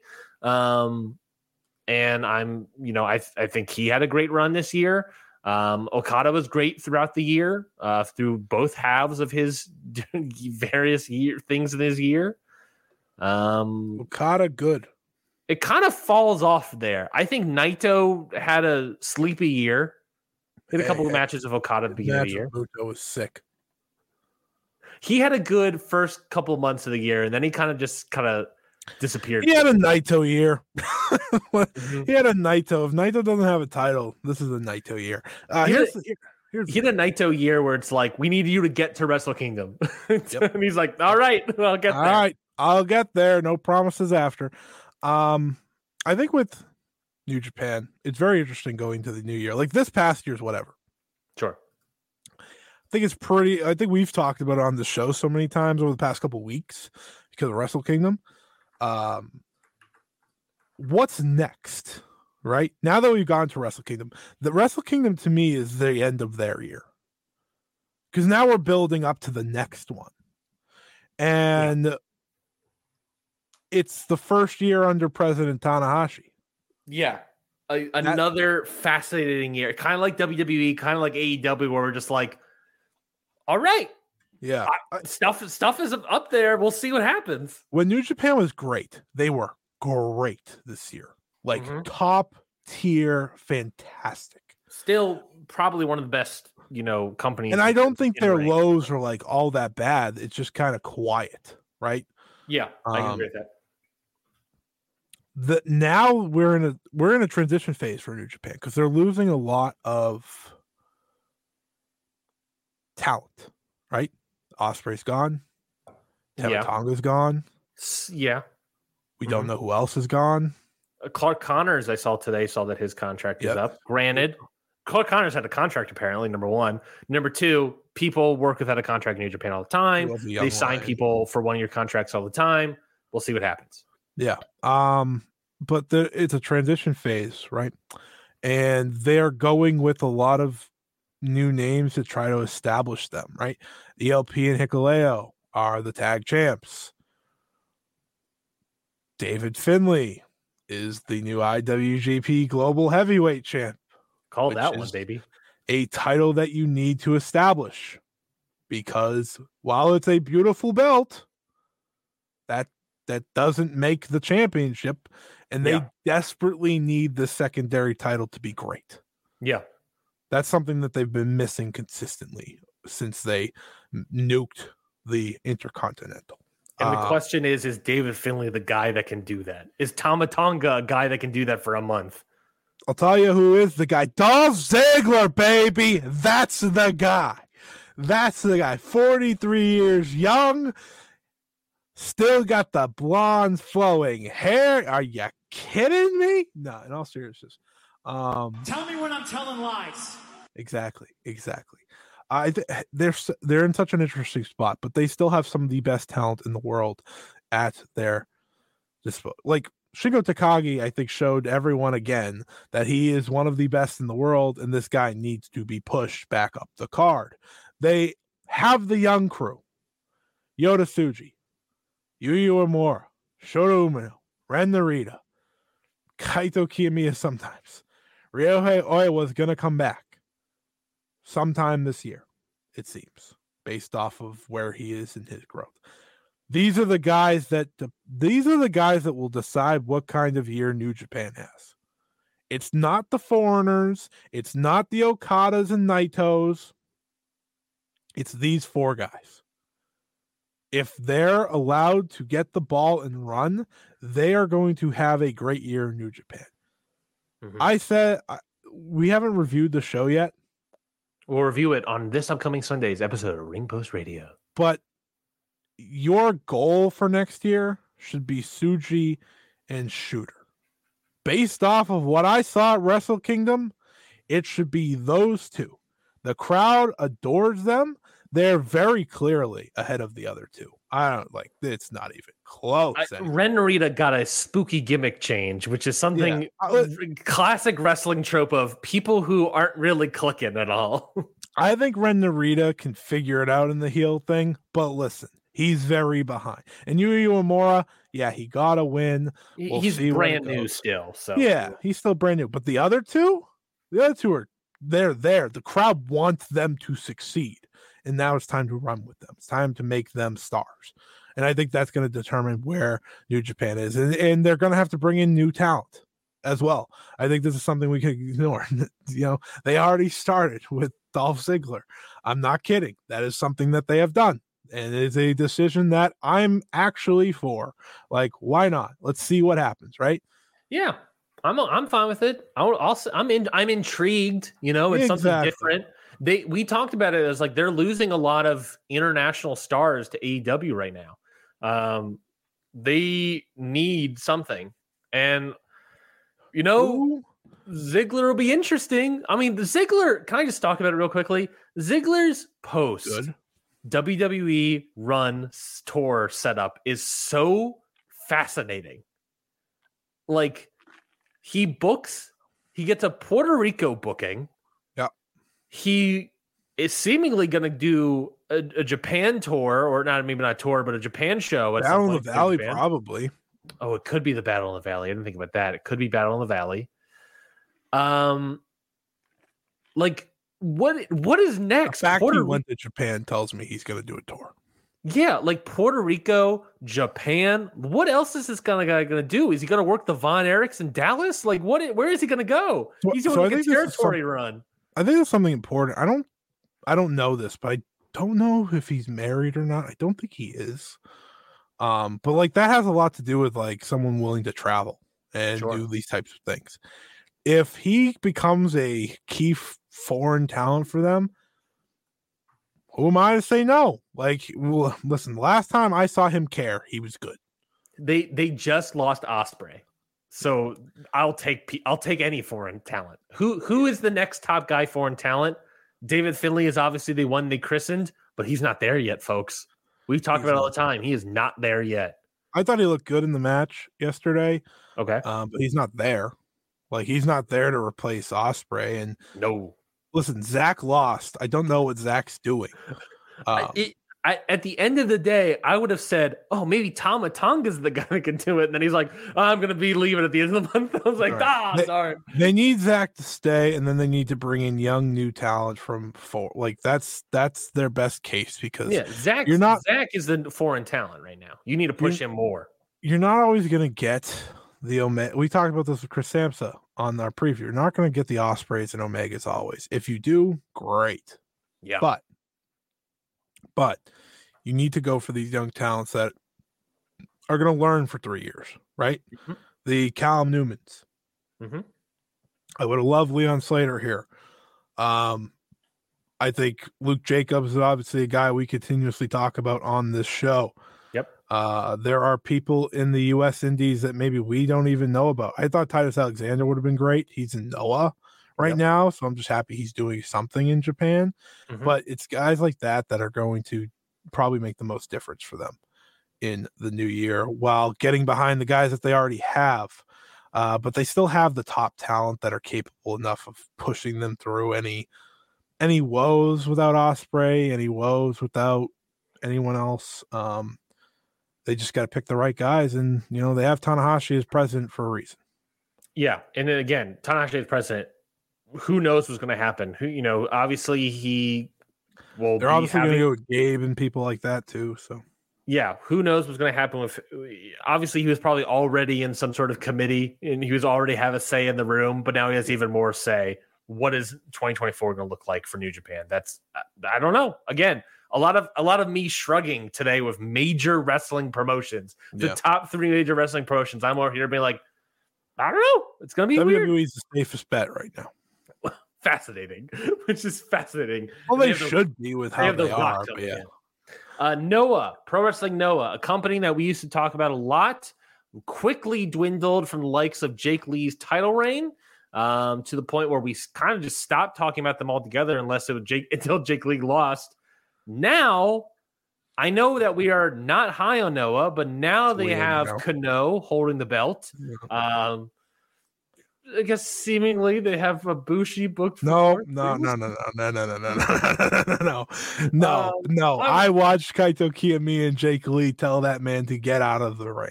That is over. That's probably accurate. Who knows if they're going to bring him in again at some point this year? But who knows? What are your thoughts on Noah? Back in the ring again. Noah's really weird. Kaito has that a weird gear. Noah's really weird for me because I don't think I want to abandon them yet. Ooh, but really? they're on a timer. It's the old NXT. We give Noah to WrestleMania. We need to pick a more specific time for them. When's the Cyber Fight show? They didn't do that last year, so never. Great. They did Muto show instead. That's why. Yeah. Well, then they'll probably do that show. They'll probably do the Cyber Fight show. Yeah. Okay. So we'll do summer. We'll give Noah till the summer to impress us. But if Kano loses and the champion's something ick, I'm done. I'm out. Like they are the tentative. We're gonna talk about their shows, but we have a strict cutoff if anything goes whack. Yeah. Speaking of whack, Jake Lee.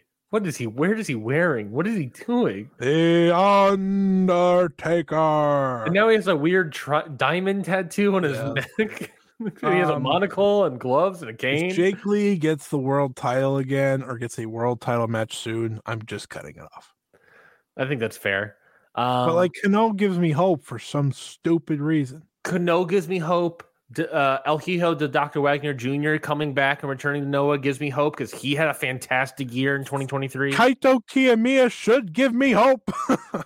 Oh yeah, I think he needs his own battle. Here's the thing: he gives me hope when he wrestles because I think he's fantastic. Mm-hmm. It's just like, do they want to book him to be fantastic? The first match they're doing this year after the show is Kano and Go Shiozaki, literally like in a week and a half. So I'm into it. I'll watch that. Say no. So we're gonna keep them in the slot for now. Mm-hmm. But they are on the shortest leash. Okay. All Japan. I think maybe weird timing. Yeah, I think 2 weeks ago, maybe a week ago, you and I were locked in. We're watching everything All Japan. We're an All Japan podcast now. Yeah. And then the past week or so of Charlie Dempsey and all this WWE stuff, and then people leaving, the president getting infatuated seemingly by all stuff, and whatever's happening fully behind the stage in that regard. A bunch of people leaving. I mean, Nakajima and Miyahara are still there. So here's the thing. I think I'm still into it. We're adding it to the shuffle this year. I can agree with that. We got to add it to the shuffle. Because willing to add it to the shuffle. I still think they have magic going on. They booked Takeshita, so maybe there isn't a WWE thing. They booked Takeshita. Yuhei Aoyagi's, by the way, going to DDT to face Takeshita at one point. I'm not saying we're talking DDT, but holy shit, that's awesome. We're not talking DDT, by the way. I don't think we're going to talk DDT. Nope. No,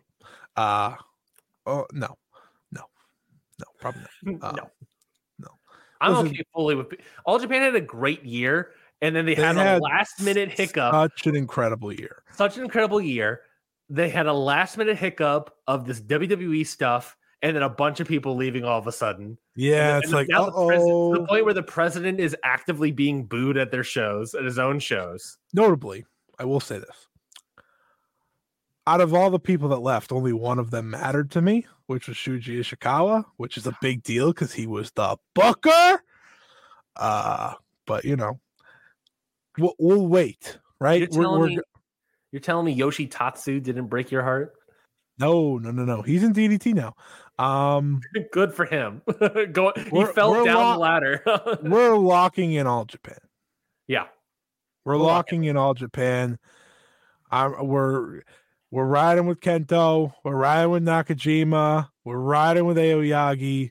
Anzai. Those are our guys. Yeah. Those four alone. That's a good foundation to watch. Listen, if we're riding with Noah even remotely, then we got to be riding with All Japan because at least I know All Japan's going to be pretty good. Hey, look, and maybe at some point in the year, All Japan turns into NXT Japan, and I guess we still talk about it. I really hope that doesn't happen. I really hope it was, William Regal just wanted his kid there, which by the sounds of it, that's absolutely what he wanted. Yeah. Stardom. Fascinating 2023. Very political behind the scenes. I would say down year. Polarizing 2023. I know you're biased, of course, towards Stardom in various different ways. From my perspective, a down year for the promotion, mainly due to a lot of political turmoil behind the scenes in terms of their booking. There's been a lot of moments this year where I was just like ice cold, not watching the promotion at all. And I needed you to drag me along and be like, Scotty, what is good on this show? What do I need to watch? Because I'm not interested in anything. really down year for them, really disappointing year after the several years in a row of great Stardom Joshi wrestling. Next year, now that we have figured out the political turmoil, we could be another point here. Visionary Vince Stardom year was summed up by injuries. Another great point. Now that the political turmoil has been to rest, now that the booking seems to be back in order, they're also going to be losing Julia, so that sucks. No. Will Stardom be on a better path in the new year? Listen, I've watched 3 Stardom shows over the past week. Unbelievable. I texted you before we started saying, how have you already watched 52 matches this year? I've watched 18. When you've watched 52. Get better. You're insane. Get better. I don't know what you want me to do. Get better. This is why we don't do the match race anymore. That, and I never want to do that again. I couldn't be more excited about Stardom after a 3-show period than I am right now. I love to hear that. You have Micah as world champion. I have not seen any of these shows, by the way. Yeah, you are useless to this conversation. Thank you. I don't even know why you're here. Why are you even here? You haven't watched anything. What are you doing? Yeah. Whatever. Micah's world champion. All right, enough.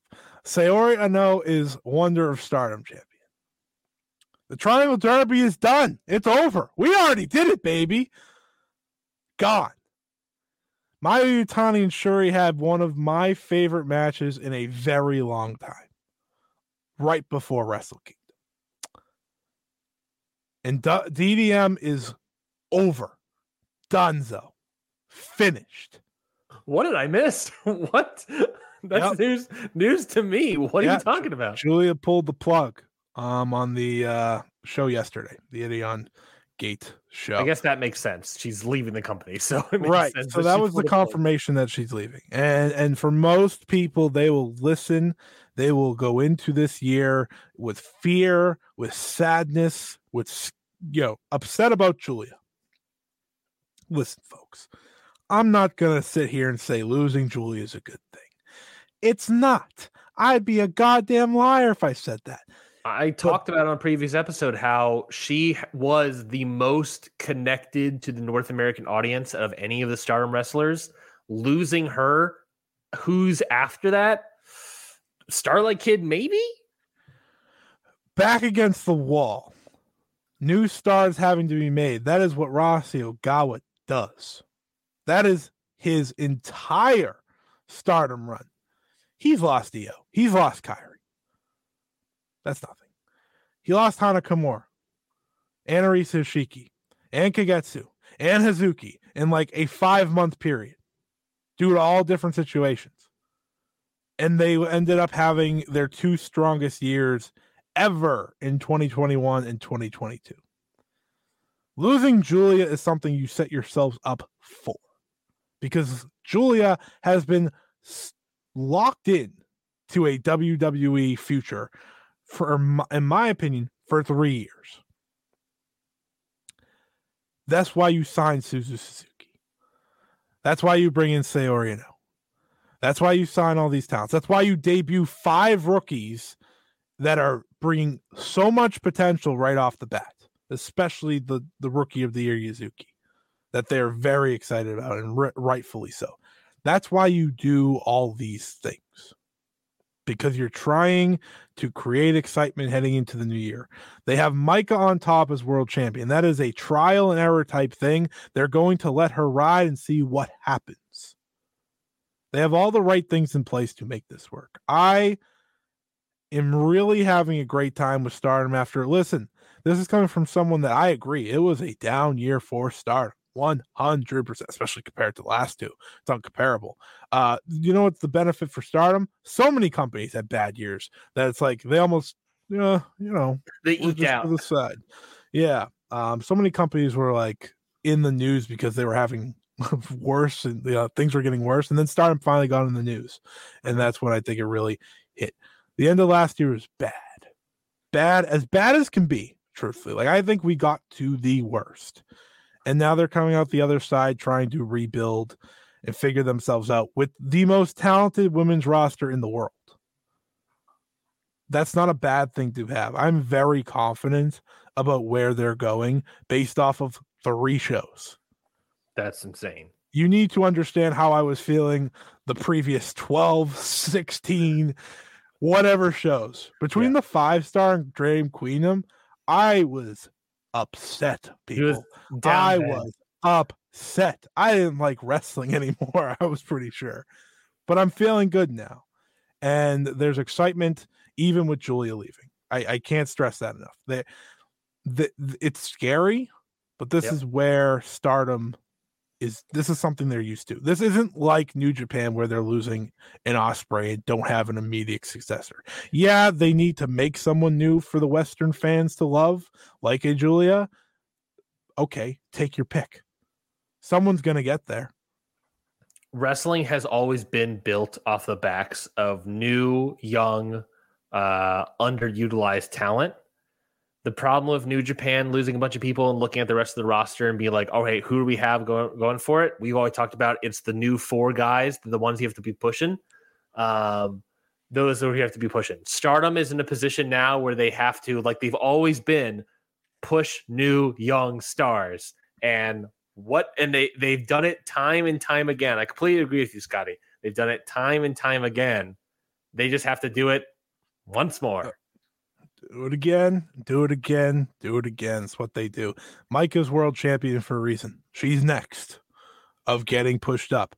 Suzuki won the 5-star Grand Prix. She's now up there. It's a rotation, and they have people ready to get rotated in. And what's weirdly nice about Stardom is that since they lose a big star every couple of years, if not every year or so, they're constantly revolving that door. They've constantly the need to revolve that door. I think they got to not a scary place because they just, they have the ability to sign people and they have a lot of young talent, right? Suzu, Starlight Kid, Azumi, but getting to a place where they're now like bringing rookie after rookie after rookie that are showing promise. That's what helped them. And if you can develop these rookies and have them ready, you're going to succeed. And I'm very excited about what they're bringing this year. I think their first 2 shows of the year, like the Triangle Derby, it's whatever. Listen, I'm just happy it's over, truthfully. I'm happy it's over, and I'm happy they got the belts off of Julia so that Shuri, Mirai, and Ami can... Listen, Shuri's doing something. Can't express enough how much I need Shuri to be doing something to make Stardom better. Who was the highlight of 2 years, essentially? Shuri. She's got to be in the driver's seat. She's got to be doing something important. And through 2 shows she has. And I'm very excited to see what's next. They have a big Cork in this weekend, so on and so forth. There's a lot to come. But I'm hopeful. If you asked me a week ago before Dream Queendom happened, oh boy, was I nervous. And there's still injury. There's still people coming back. Tam still has to come back. She announced her return. Natsupoi still has to come back, who I think is like very needed, just for overall, feeling. And they have a lot of people. They have a lot of people. They're probably gonna have more international stars too this new year. We'll just have to wait and see. But I feel a lot better now than I did a week ago. So I'm also real quickly before we move on to the next one. I am intrigued to see how the 5-star this year is structured. We have been seemingly promised that it will be restructured to better combat injuries to these wrestlers. Since last year was riddled with them. I am fascinated to see what changes are made and if those changes are improvements. Because that will really that will be the test. That would be the tell of how the end of the year will be for Stardom. It's also worth noting Historic Crossover is coming back this year. So really? They announced that at the end, like in that press conference where they went over all that stuff, but people kind of forgot about it. You got lost in the shuffle because they never announced a date. So people are like, okay, but they did say it's coming back this year, which I think is an exciting thing. That felt like kind of the cherry on top to the first 2 years under Bushiroad. I think Synergy, which, as we know after talking to Samsa, like synergy seems to be in place a little bit more, hopefully under Tanahashi. So and maybe we'll get a tag match with the president and the vice president. So we'll see how that goes. Yes, the vice president Mayu Iwatani, she's like, I would never want to be president, but I can be vice president. I was like, now she gets American politics. Speaking about a company that is losing stars, and I don't know if they're as good of a star-making machine as Stardom, but this is fully on you, Scotty, of whether or not we want to discuss it this year. Tokyo Joshi Pro.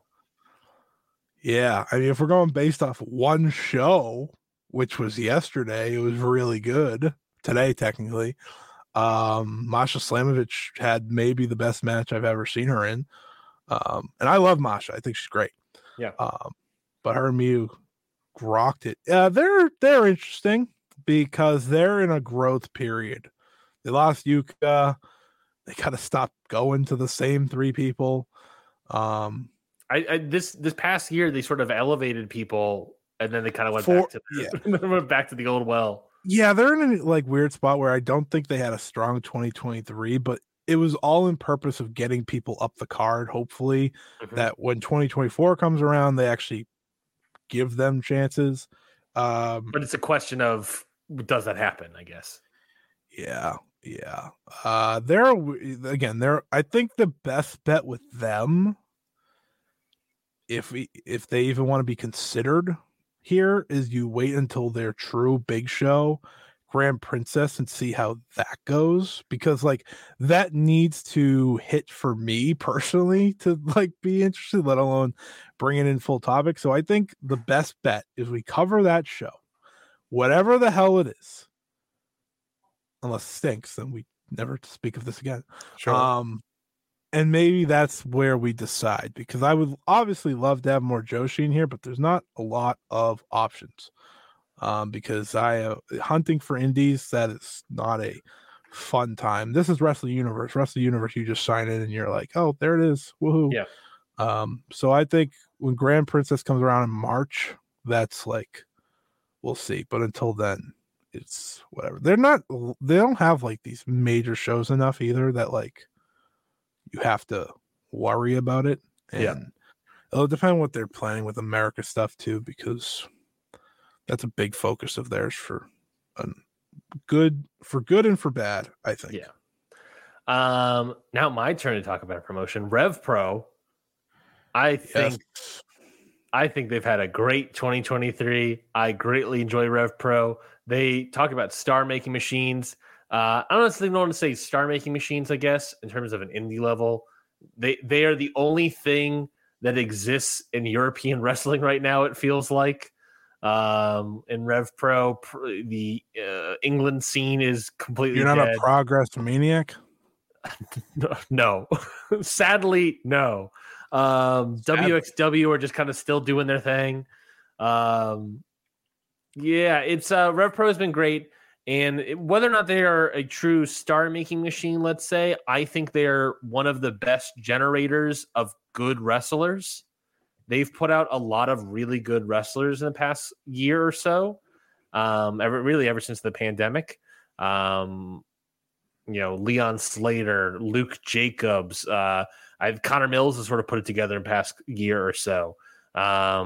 They put out a lot of young talent, and they're constantly generating new young talent. So I would love to keep talking about Rev Pro. The things we talk about Rev Pro are really just the big shows, the anniversary shows, their high stakes shows. I know they have a big high stakes show coming up next year in, I want to say it's February. Is it February? Is it actually called High Stakes? Yes, it is actually called High Stakes. I want to say it's High Stakes. Yes, that is in February 18th. That is so far Michael Oku versus Will Ospreay. That's Will Ospreay's last match in Rev Pro. Shingo Takagi versus Gabe Kidd, and Robbie X versus Mustafa Ali so far announced for that show. So I like show. What's that? What a weird show. Yeah. So things like that where it's like high stakes. I'm fully down to talking about that. Their anniversary show, totally down to talk about that. Their the end of the year show, Uprising, totally down to talk about that. otherwise, we're probably not going to talk about all the live events or their smaller pay-per-views or anything. But if it comes up, I'm fully down to it. It's a question of whether you want to join me on that run, Scotty. I guess it doesn't matter. We're a one-vote system here. So if I'm talking about a one-vote system. If someone wants to talk about it, we talk about it. I think if anything, if I had to give one pushback on Rev Pro and how their 2024 is, it is what do they look like without Will Ospreay? That is going to be the real test for Rev Pro coming up. That's where we get to decide if I never have to watch this again. Pretty much. That's the sort of till WrestleMania Cyber Fight Show Grand Princess timer that we set on Rev Pro is, I guess, the show Ospreay. A couple times after Ospreay. What do we have to get that sense of that is what does their post Ospreay look like? Post Billiam. We'll see. I guess we'll see. CMLL. By the way, this is a lot of promotions. We got 2 left. We got only 2 left. CMLL. Great year. Fantastic year. They're starting off hot this year, I'm pretty sure. Yeah, they had what do they have so far? Oh, they've probably had some matches already. Oh, baby. Uh-oh. First Viernes show of the year is Dorada versus Templario for the title. Ah! That's good. That's good. Oh man, Tessa's back. She's been back forever. I thought she left. No. I think she maybe left for like a little bit and then came back. Yeah, I mean, I like CMLL was a show that like I don't think we're gonna be talking about their Super Viernes shows week to week. I think we'll talk about them if it's like a super interesting lineup or we have a lighter schedule, maybe. A super show. Yeah. Obviously we'll talk about the anniversary show. I'm fully putting them into the green category. The we're gonna talk about them. But I think they're talking about them as sort of more so like we're going to talk about the super big shows, and then we're going to talk about like Super Viernes if we have the time or not. Right. Because Super Viernes is kind of like a TV show. Yeah. Right. It's just a high level TV show, I guess, is the best way to say it. Yeah.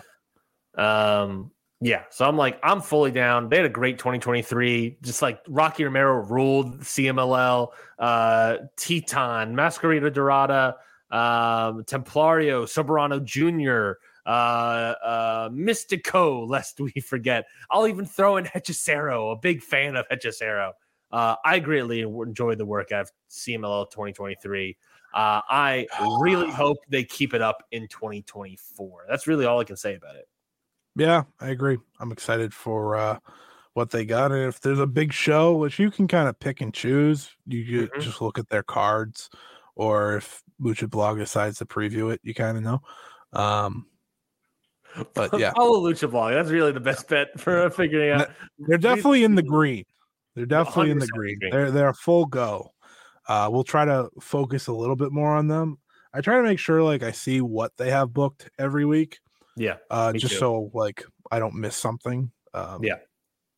Which I kind of did towards the end of the year besides Andrade last year. So yeah, we'll try to do a better job of including CMLL in our weekly lineups. And last promotion, you can probably guess what it is. AAA. A year that was, we put them on the list last terrible. I put them on the list, really. That was a Ryan doing of like, well, we got to talk about AAA. It's AAA. Their year was so bad that we fully stopped talking about them, not even mentioning them several moments throughout the year. I remember like a Triple Mania would be coming up and you'd be like, nope.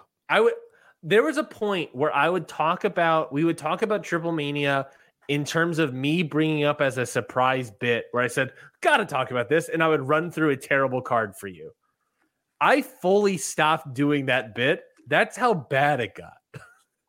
It became no longer fun for me to do that. It's a bad promotion. It's real bad. I ask you the same question I ask about NWA. What can AAA do to turn your interest back around towards them? They need A lot. I'll start first. Get Conan I'm not gonna... get Conan away from the pen and the book. Well, that's the thing. I can't sit here and be like, oh, they need to sign you. No, that's not a thing. Right? They're not going to start signing people away from CMLL. That's not how this works. QT Marshall, baby, let's go. Yeah, like they have Vikingo. So Pentagon and they sell Pentagon. That's great, man. That's not awesome. Not really a new star. They're okay. They have a show. You know who they should bring in? This is a legitimate issue. They have a show Saturday. Great for them. You know who they should legitimately bring in? This is not a joke. Bring in between tours, El Hijo del Dr. Wagner Jr. You know, you casted him out to Noah. Time to start reeling him back in and him just wrecking shop. And bring in the fridge. Bring in his brother. Bring in the fridge. You remind me of Soberano Jr. signed a year-long contract with New Japan. I just got very excited. Yeah.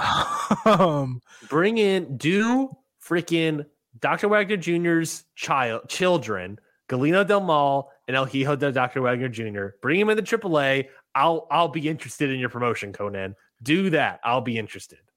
You don't think they actually can do anything, right? Like there's nothing they can do to get us interested.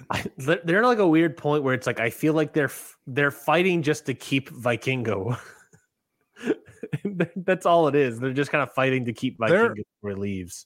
Their Triple Mania show, their last one, sure, didn't even talk about it. Was so bad. I don't even know what it was. I think I wrote down that I was going to watch the main event. I was like, "What's the AAA Mania?" They made Sam Adonis shave his head. Yes, that was what it was. And he's out of the promotion, I think. I don't know if he's still in it. I think he's he's the last time he wrestled was in. Oh my god. Uh-oh. Oh my god. Is it going to be some sort of weird? He doesn't really count. Tim Storm still wrestles? Of course, Tim. He's in NWA, baby. He's wrestled Alberto El Patron twice in the past month. Sorry, 3 times. Good for him. Good for him. Yeah. Fuck AAA. We're not talking about AAA. No. Well, there we go. I think that's it. Did we get anything? Can I throw a promotion in? Sure. Yeah. No, there's nothing that I'd actually. I was scratching my head of what other things are there. I don't think there's any other real promotions other than maybe indies. I don't really think there's any much Joshi more that we would talk about. If we're not really talking Tokyo Joshi Pro, I don't think we're going to talk about anything else. If we're not talking DDT, we're not talking any other Puro. We're not talking Glate. Glate is fully out. Damn. No, I agree. I don't watch Glate anymore. Other than that, in America, it's indies at this point. I don't think it's anything else. I think that's pretty much it. If there's any other indie promotions in the comments, again, shout us out. We would love to check them out. And if Deadlock's Pro is live, then I think we're going to watch some more Deadlock Pro. Sukaban, and also because he was in here earlier, Kitsune Women's Wrestling. Of course, we'll talk more about them. Choco Pro. Again, if we're not really going to talk about Tokyo Joshi Pro, I don't think we're going to talk about Choco Pro. I don't watch that. Sukaban, do we talk more about American Joshi scene? It's not really a scene yet. That's fair. I think they are at best just shows.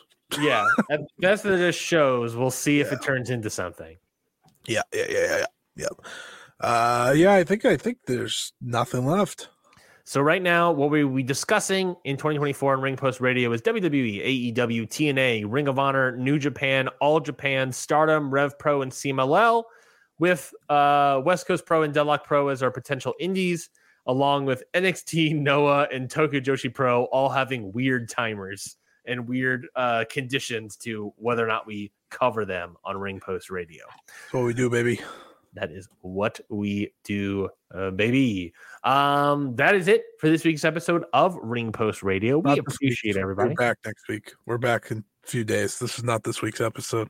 Thank you. This wasn't this week's episode. This is our second. Thank you so much for our bonus episode of Ring Post Radio. We discuss the year in review, thoughts about the year in pro wrestling as best we can, and our expectations for 2024. I am excited for this year in wrestling. Are you going to do you change up what you watch, or do you try to focus on other things? Do you have any sort of wrestling New Year's resolutions for you, Scotty?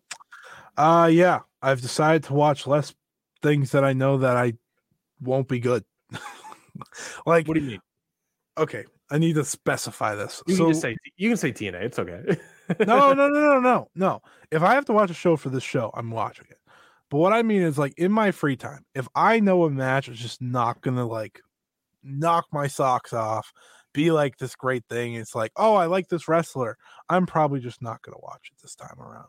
Like this first week, yeah, I have watched a lot of matches, but this first week is different from the rest of the year for me. Like when New Japan, or not New Japan, New Japan's a bad example. But like when I watch a Collision show, I'm just going to watch what I want to see, and then I'm going to skip through the rest. I'm not going to sit there and watch, some Brian Cage squash match or Sky Blue versus who the hell knows. Like I'm not doing that anymore. Like I do that with WWE. Well, actually, to a lesser extent, I don't really watch WWE TV unless like it's a Gunther match at this stage or a title match. I try to watch title matches. That's my big thing. We didn't really talk about it, but I got to go back and watch the Gunther Miz match on Raw because apparently that was really good. And we talked about that Gunther would be a Hall of Fame wrestler if he gets a good match out of the Miz.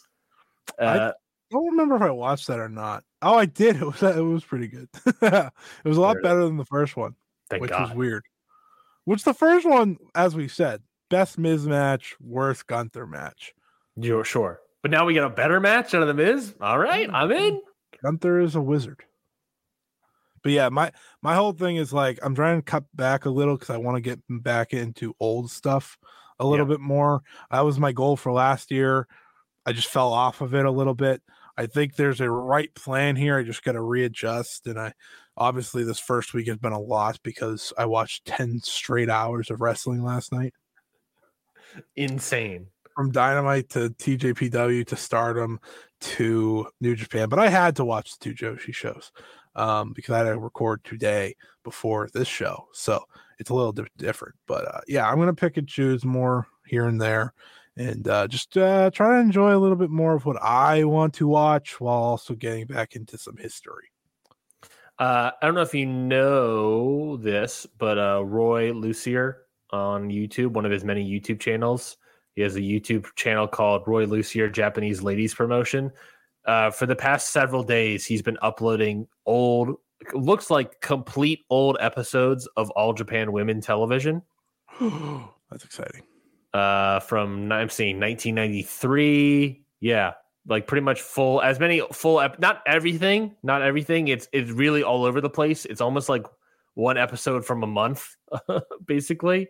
But he's been uploading stuff, so I would recommend that to you. Oh, Scotty. I meant to say this randomly, but Riho wrestled in TJPW, and this is like a complete gripe. If AEW is not going to use her, she needs to continue to wrestle in these companies because she's very good. She had a 5-minute match where she pretty much just beat this poor rookie. And I was like, this is great. More of this. More Riho. Yeah. But that's the thing that just popped in my head because I just saw a picture of her and I was like, oh yeah, she was cool. My New Year's resolution this year is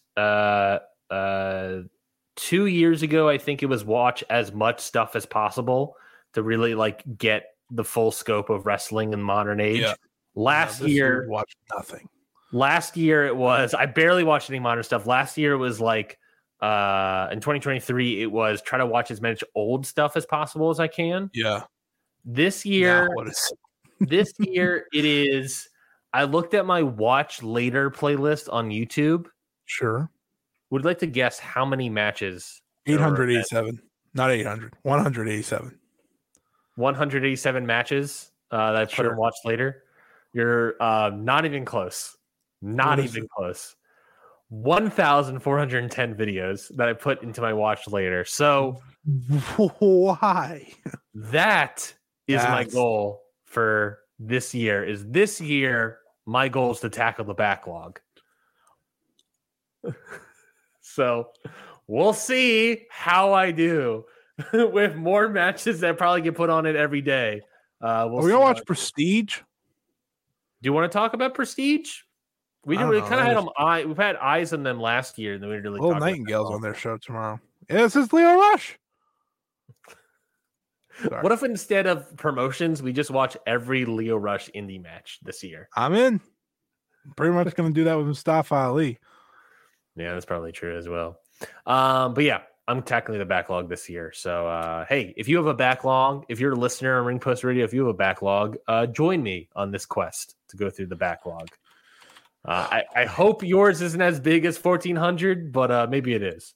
I just wouldn't do that. you would just start cutting things or just not post all these things. I so always much of cut. them are just random matches. So much of them are just random matches. Some of them are like actual classic wrestling matches. How many of them do you think are going to be bad? Oh, there's a good portion. Let's see. Why would I got you watch? how let's see. How quickly into my watch later can we get to a match that Scotty is not interested in? Ready? Let's start. Very Let's start. quickly. Ricky Steamboat versus Jimmy Snuka in 1981. Zero interest in watching Jimmy Snuka. But is that because it's Snuka? Yep. Yeah, that's fair. So I'll give you a you get a free trial. Okay, continue. I think I'll also get a free pass on this next two. I put them on here for obviously a specific reason. Killer Khan versus Terry Gordy in World Class Championship Wrestling. And then Killer Khan versus Hulk Hogan. Killer Khan, of course, passing this week. I put him on there because those were one of his more famous matches. And then right after that is in Title Match Wrestling, Ladies Night Out 13, Kenzie Page, Ella Envy, and Kylie Alexa versus Savannah Evans, Danny Moe, and Jada Stone. Okay. Scotty is not interested. What about the one after this? Zaya Brookside versus Masha Slamovich. Are we? No, absolutely not. I think the game is now, can we find one that he wants to watch? Camille versus Hollywood Haley J. No. Conan versus Vampiro versus Shocker versus Cybernetico. No. I'm just gonna skip until I find a match that you might be interested in. Ric Flair versus Kevin Von Erich for the NWA World Title. Yeah, but that's because I watched Iron Claw. Oh, here we go. I don't know. This might have been the one. I don't know. Suwama versus Hiroshi Tanahashi. Yeah, that's real stuff right there, baby. I think that might be the first true match that Scotty is fully into. The one from Champion Carnival. Oh, fantastic. Yes, it was in the VOW Secret Santa. I was like, oh, Yeah, well, I'm the one that gave that one out. I thought you did. I wasn't entirely positive. It says it on it. Well, yeah, but it doesn't say it on the freaking YouTube watch later page. Oh, no, not at all. I don't know. Jeff Bugenhagen, just find a Mayu match. I wish I could search within this function because I'm just going to be scrolling. People know how I work. It's Mayu, and then I don't give a shit after that. That is my wrestling fandom, folks. What about Dr. Wagner Jr. versus Jushin Thunder Liger in CMLL? I'm intrigued. I'm definitely intrigued. 24-minute. End the show. We were supposed to be done an hour ago. What about, okay, last one. Pro Wrestling Noah, Kenta versus Ted DiBiase Jr. I'm watching. I have a friend, Dylan, Uh-huh. that listens to this show. Mm-hmm. Big fan. If he makes it this far, he's going to pop because this guy has been talking about Ted DiBiase Jr. and Noah for the past couple months with me. And I don't get it. And the fact you just brought it up makes it worse. Woo! Let's get into it, folks. Yeah, that's fully why I put it in there. Was like, I gotta watch Ted DiBiase Jr. and Noah pre-WWE. What the hell is this gonna be? Anyways, we should end the show. That's it for this bonus episode of Ring Post Radio. Thank you, everybody, for joining us in the live chat. Thank you for joining us if you're listening to the audio episode. We appreciate you subscribing. And, go tell your friends about Ring Post Radio. We have a lot of stuff planned, a lot of hopes and dreams for 2024 for Ring Post Radio and beyond with the rest of the Count Out Network, of course. But obviously, for this case here, for Ring Post Radio, we have a lot of plans and dreams and hopes. So tell your friends about the show, and we hope they can join us and join you all on this journey of nonsense. Scotty, I don't know, we're not doing Match of the Week, but I guess anything to plug? Check out Stardom Road, uploaded this week on Spotify, Apple Podcasts, and little sneaky YouTube action. You kidding me? We're over on YouTube. Don't get used to it, folks. It's not going to happen that much. But we did do it this time around, and that's what matters. I thought we did a great show. I really did. I thought we killed it. I think it's one of our best shows to date. Based off the viewership, I think people have been enjoying the video. It was nearly 3 hours, which me and Trent said at the end of that episode. We were like, uh-oh, no one's going to watch this. But I've heard a lot of positive feedback about it. I'm very happy about it. And if there's a way to sell people on watching this episode, give me 1 second. I will say, start doing your plugs. The YouTube channel is basically just at Countout. I guess they have apps now. The Countout Wrestling Podcast Network YouTube channel. It has our logo for Countout. So that's where all these videos lie. We also live stream. Obviously, if you're watching this on YouTube right now, you're at the channel. Subscribe. Do that right now. And then, watch the Stardom roster tier list maker from Stardom Road episode 31. And then you'll be able to see more stuff. We have clips. We do all that stuff too. If you ever watch this video that we're recording on right now, here is the tier list at the end. I just want everyone to look at it.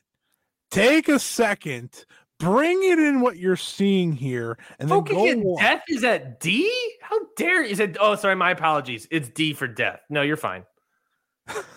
You got to listen to how we got here, why people are where they are. You got to understand. I'm trying to sell the show here.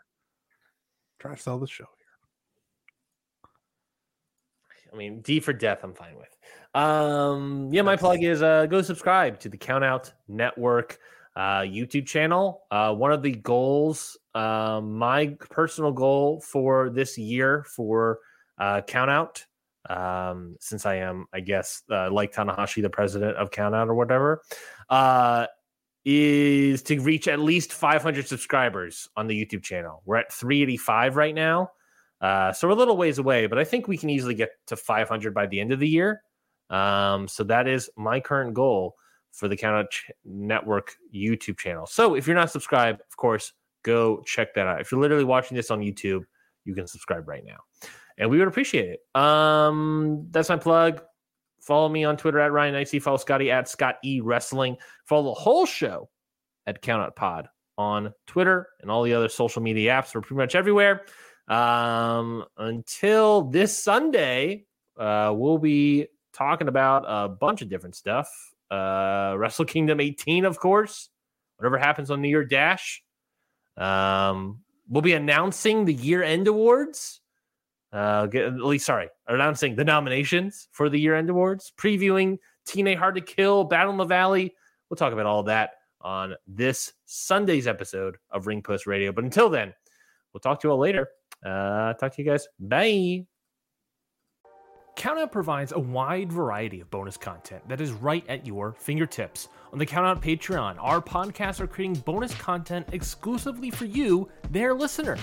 For only $5 a month, you can watch instant reactions to major shows, watch-alongs, early access to main feed podcasts, some fun goof and gag audio, plus shows from some of the podcasters' outside interests. It's the best way to experience all that the Countout Network has to offer.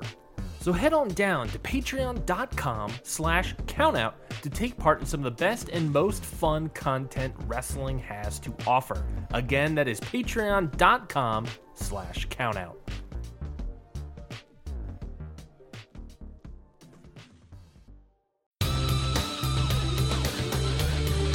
This has been a Countout Podcast.